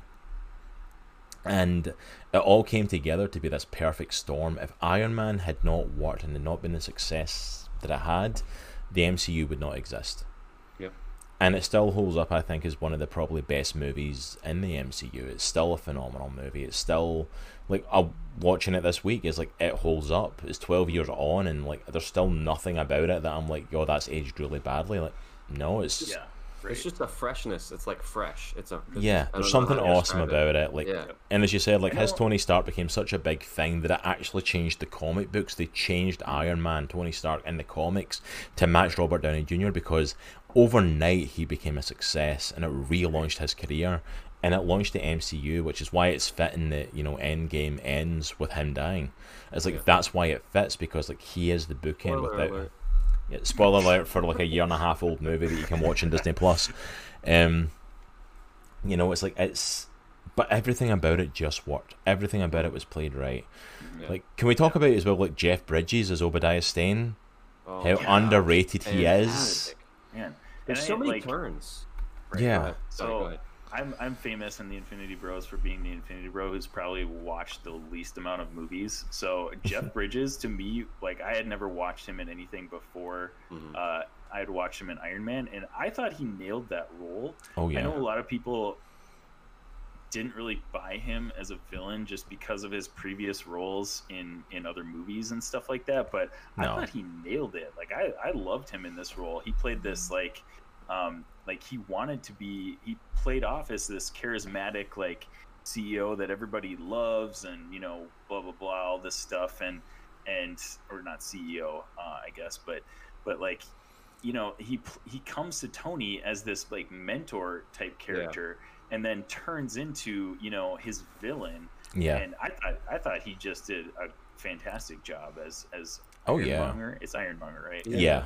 And again, this goes to the I think it plays to Iron Man's advantage that he was a lesser known superhero in this, because, you know, you could have come out, like, if you're Batman and you come out with Joker, everybody's like, oh, all right, here we go, Joker again, you know, but nobody knows Ironmonger as a villain. So like, he could do his own thing and create that character really on screen, and I thought he did an awesome job. Oh yeah, he did phenomenal, and like, Jeff Bridges was amazing. I thought he was great as a villain in that. I thought he was a perfect foil for Tony Stark. It was a perfect introduction villain before we got bigger, before we started doing more stuff and everything that was to come. I thought it was a perfect introduction, and even the storytelling of how it came about, like using his original suit design when he escaped and all that stuff. Like, I thought it was perfect. The fact that he was the one selling the weapons, like, under the table to the terrorists, like, everything, every bit of it just fit perfectly. It felt like a really well put together story for me. It was a super complex, like, there were so many levels to the story. Like, even when Obadiah Stane double crosses the 10 rings, like, I did not see that coming, and I was like, holy crap. And then, like, Tony Stark has Pepper go into his office and steal the stuff off his computer, and then there's that tense back and forth, and it's so good. Man, so good. Just speaking of the 10 rings, like, it always makes me wonder, like, did Kevin Feige have the whole MCU planned out from the second that he started? I think Iron Man was the first one that he was executive producer of, because I don't think he executive produced the Incredible Hulk, but like, did he have this all mapped out? Like, did he know he was going to eventually introduce Mandarin and Shang-Chi and, you know, all these other characters, or did he just like know Marvel Comics so well, and he's like, oh man, these guys are gonna eat up these little Easter eggs that I'm gonna put in there, and then, you know, just later it just is like, oh, you know what, guess what, we kind of put that little Easter egg there, why don't we just develop that into a concept? Like, that always like kind of goes through my head. Like, man, he either way, he's done a fantastic job with the MCU. Oh yeah. And Phase 1 was a perfect, maybe I shouldn't say perfect, but it was an amazing start to an awesome franchise. Oh yeah, I mean, it's amazing to see where it came, like from Phase 1 looking to where we are now, like post Endgame world. It's like it's came so far, and I think the Ten Rings was a great introduction. I've got to think that Mandarin was a conversation they were having, because that's like Iron Man's most well known, because it's mysticism versus machine. That's the whole point of it. And that's another point to Iron Man. Like, man, if they had started off with Mandarin, because that's obviously Iron Man's most famous villain, then where would they go from there? Like, it was really cool that they went with Ironmonger and then Whiplash and Iron Man 2 and some other guys, and then built up to it, I think they should have brought back these, like, terrorists, the Ten Rings themselves. I know they're coming back in Shang-Chi, like, whenever that finally releases. But, like, they should have brought that back. And, like, the guy that was leading them shouldn't have been killed off. He should have been injured. There should have been a thing he's still alive. And he should have then found... One of the end scenes should have been him finding the rings. Like, the legitimate 10 rings. They should have been setting up. They should have set up for him becoming the Mandarin in Iron Man 3, and not the. Right. Is it Ben Kingsley? Iron Man 3 is another story that we won't talk about today. Yeah, it's like it's like we're not. It's like Mandarin is not really Trevor Slattery, and it's not really what's his face as well, who can turn himself on fire. It's like, how about actually having a mystical villain, because that was the whole point, was mysticism versus machine. You had the 10 rings. You had a guy set up perfect to be it, and. Unfortunately, what the MCU did a lot in the first couple of phases, they killed them. Yeah. You had a perfect setup for it, and I'm guessing that plays into the whole, we'll do that as an Easter egg, but we're probably not going to touch it. Yeah, I'll say, like, that's one thing that I've not been a fan of through all of the Marvel movies, is they seem very willing to kill off their villains, and, in comics, villains come back all the time. Mm-hmm. It's, like, even if they die, they come back. So that's one thing that I've not super been enjoying about Marvel movies in general, is they just seem so willing to kill off the villain, and that's the end of the story. Yeah, so many great villains. So many great villains just wasted like that. And and don't get me wrong, some of them it's cool that they did die off, and some of them it makes sense, Like, I think of, like, even recent movies like in Ragnarok where Hela dies and stuff. It makes sense. Like, you built it up to make sense. But, like, why is Obadiah Stane not just in prison? Why is Whiplash not just in prison? Like, why are the first two big villains in the Iron Man movies not just in prison? Why are they dead? Well, and that would also give you a really good opportunity for, like, a breakout of, like, all these huge villains, and just have, like, a... Because that happens, like, every other story. There you go. There's a great... guess what? They broke out. Now we have to go round up all these villains again. It's like... But anyway, let's jump into the last movie we've not talked about, because we kind of pushed it off. I know Nigel kind of mentioned it. It's at his bottom of his list. Isaac, you were saying it's kind of number one for you. It's probably, I was going to say number 2, but after talking about Iron Man, it's probably number 3. Because I keep forgetting how good Iron Man is until I talk about it. I'm like, that's a really good movie. We're going to talk about Avengers. This is number 3, but for my list, but don't take it as a midpoint thing for me. This is sheer nostalgia when I watch it. Like, I am never going to not remember the hype of going in to see the Avengers, and for the first time realizing there was a superhero team-up movie that had Captain America, Thor, Iron Man, Hulk, Black Widow, and Hawkeye all together. Yeah. And this was leading up to it, and it made sense. You'd built up the villain as Loki. Loki was the original first villain in the comics, so it was actually perfect to do it for this. Everything just fit. And by no means is it a perfect movie. There are things in it that are definitely wrong. There's, as Nigel will say, there's a lot of Whedonism in it. And I think some of it kind of works in this. Some of the jokes and stuff do fly. Some of the jokes just feel really awkward. Like, especially with Coulson talking to Cap on a couple of occasions, you're like, yeah, that's definitely written by Whedon. Yeah. It's like you're trying to be funny and you're not. Yeah. It's a shame. I hate the Captain America outfit in this. It's definitely my least favourite. It looks awkward. It looks weird. Looks like cosplay. It really does. It looks like a bad cosplay. It looks like bad cosplay. Yeah. I've seen cosplayers that look better, I mean, if somebody was gonna give me the costume that was in Avengers, I wouldn't like say no. I would. Yeah. Take it. I would wear it every I'd day. take it. Oh heck yeah, yeah. I mean, I definitely take it. You But guys are right. It's definitely the worst Captain America outfit that he's worn for sure. Agreed. yeah, but like nothing for me in the whole of Phase 1 beats that moment. Like, and you know the one I'm talking about, the camera shot spanning around the six of them, right in the final shot, and it just lands with all six of them on screen. That's That will Avengers, always be man. one of the best MCU moments. I will put any moment in the MCU up against that. The only one that comes close to me is Cap with Mjolnir and the shield against Thanos' army, and then standing and just looking at them, and then on your left when everyone comes out. That's the only thing in the MCU for me that tops it. Yeah. That moment of all them together and seeing them all having fought earlier coming together to fight against this, it's like it's just so it hypes me every time. It's not perfect, but it's definitely up there.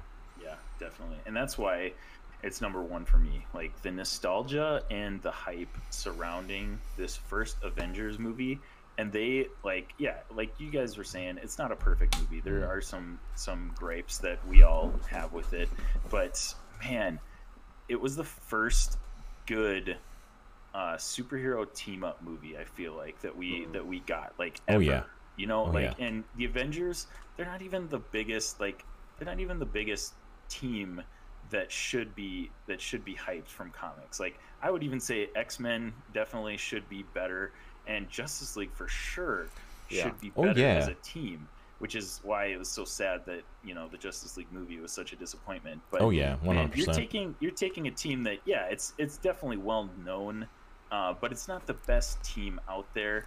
Yeah. And they're not even a good seller in comics. It's like they can't even sell a book to save themselves. Mm-hmm. Yeah, and you take this and you just, I mean, for all that Joss Whedon, that we don't like about his movies, he nailed this team up, I think, and for it being such an early superhero movie, I thought like there was nothing better at the time. I was like so dang hyped for Avengers, and when it came out and the events like surrounding it, like that was when I feel like theater movies were like peak, because I remember I think the first midnight premiere I went to was The Dark Knight. Gosh, when did that come out? That had to be 2009 or 2010 maybe, or something like that. I don't remember. Was it later than that? I don't remember. Yeah. But I want to say early like, 2010s. That's when yeah. midnight premieres were like super popular.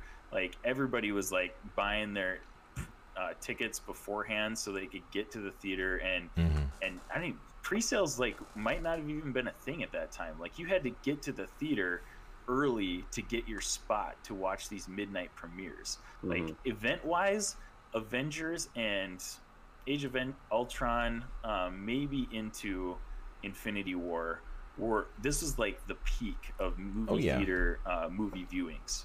And man, like this is why I look back on Avengers and I'm like, I have such good memories and the nostalgia surrounding this Avengers, and there's so many amazing iconic moments in this movie that's what really brings it up for me.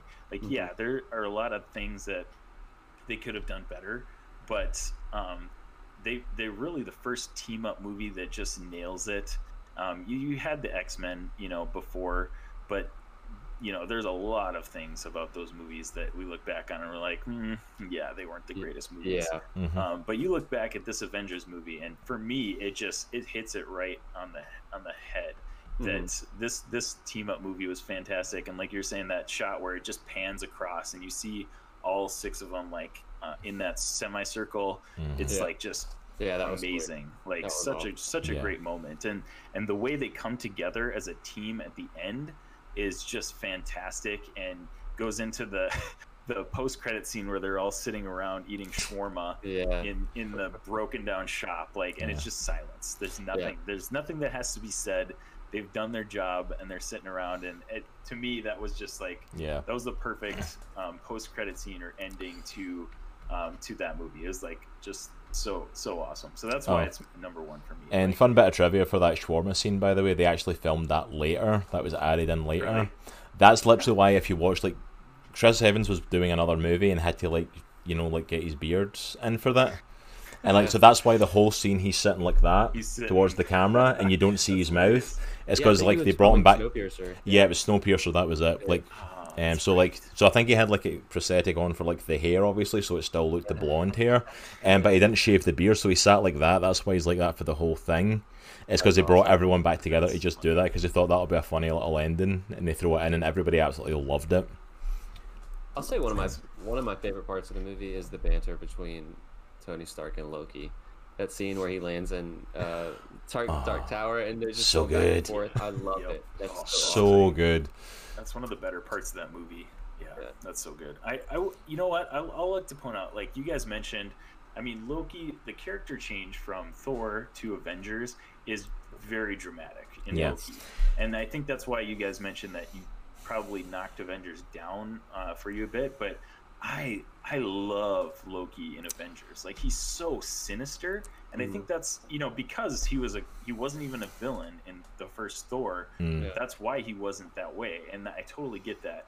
And it would have been better if they had like a movie in between where they could do some more character building. Like, the shift is dramatic, but I love how sinister Loki is in Avengers. Like, he's just like, his hair is all slicked back, and you look at him. That's how he is in the comics, though. That's the Loki in the comics. Right, exactly. Like, I think he nails the villain of Loki in this. The thing is, you can pinpoint the change though, because like it literally changes during Avengers. Like, if you watch those opening scenes where he takes over the guys, he first appears at S.H.I.E.L.D., he fights Cap and Iron Man. All of that stuff is a sinister, like, overlord trying to take over the world. The moment he gets in the helicarrier, it starts to change. And then by the time the helicarrier scene's done, like, that whole final fight, he is crap. He gets a crap kicked at him by Thor that he has to run away. He gets a crap kicked at him by Iron Man, by Hulk. Like, everyone beats him down in that movie, but that final fight, Loki is not a factor. Yeah. No. Well, and that's why it's a good character, because that's the way he is in the comics. Like, he's a powerful character, but if you put him up against Thor, if you put him up against one of the main players, I mean, he's not going to win that fight, you know. And can we all just appreciate that?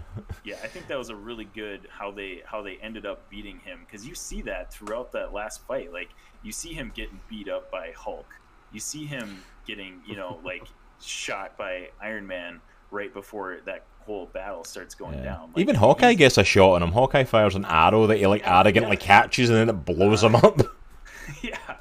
Like I thought that was like awesome how they did that. That he's not this powerful, you know, like, villain that you end up seeing later in Thanos, where, I mean, they have to team up and they have to use all of them just to beat him alone. Where in this one, I mean, if you get 1-on-1, they probably could beat Loki, you know. So I thought that was just a really good, like, Loki. Tom Hiddleston is fantastic as Loki, and I thought he played this movie fantastic. It would have been nice to get more character development in between Thor and Avengers, but I really enjoy him in this movie. All right, so as much as we could probably keep talking about this, I'm probably gonna have to call the podcast here, since we're like nearly at 2.5 hours at this point. Sorry, guys. No, hey, this has been awesome, man. This has been an absolute blast. Thank you so much for coming on the show, Isaac.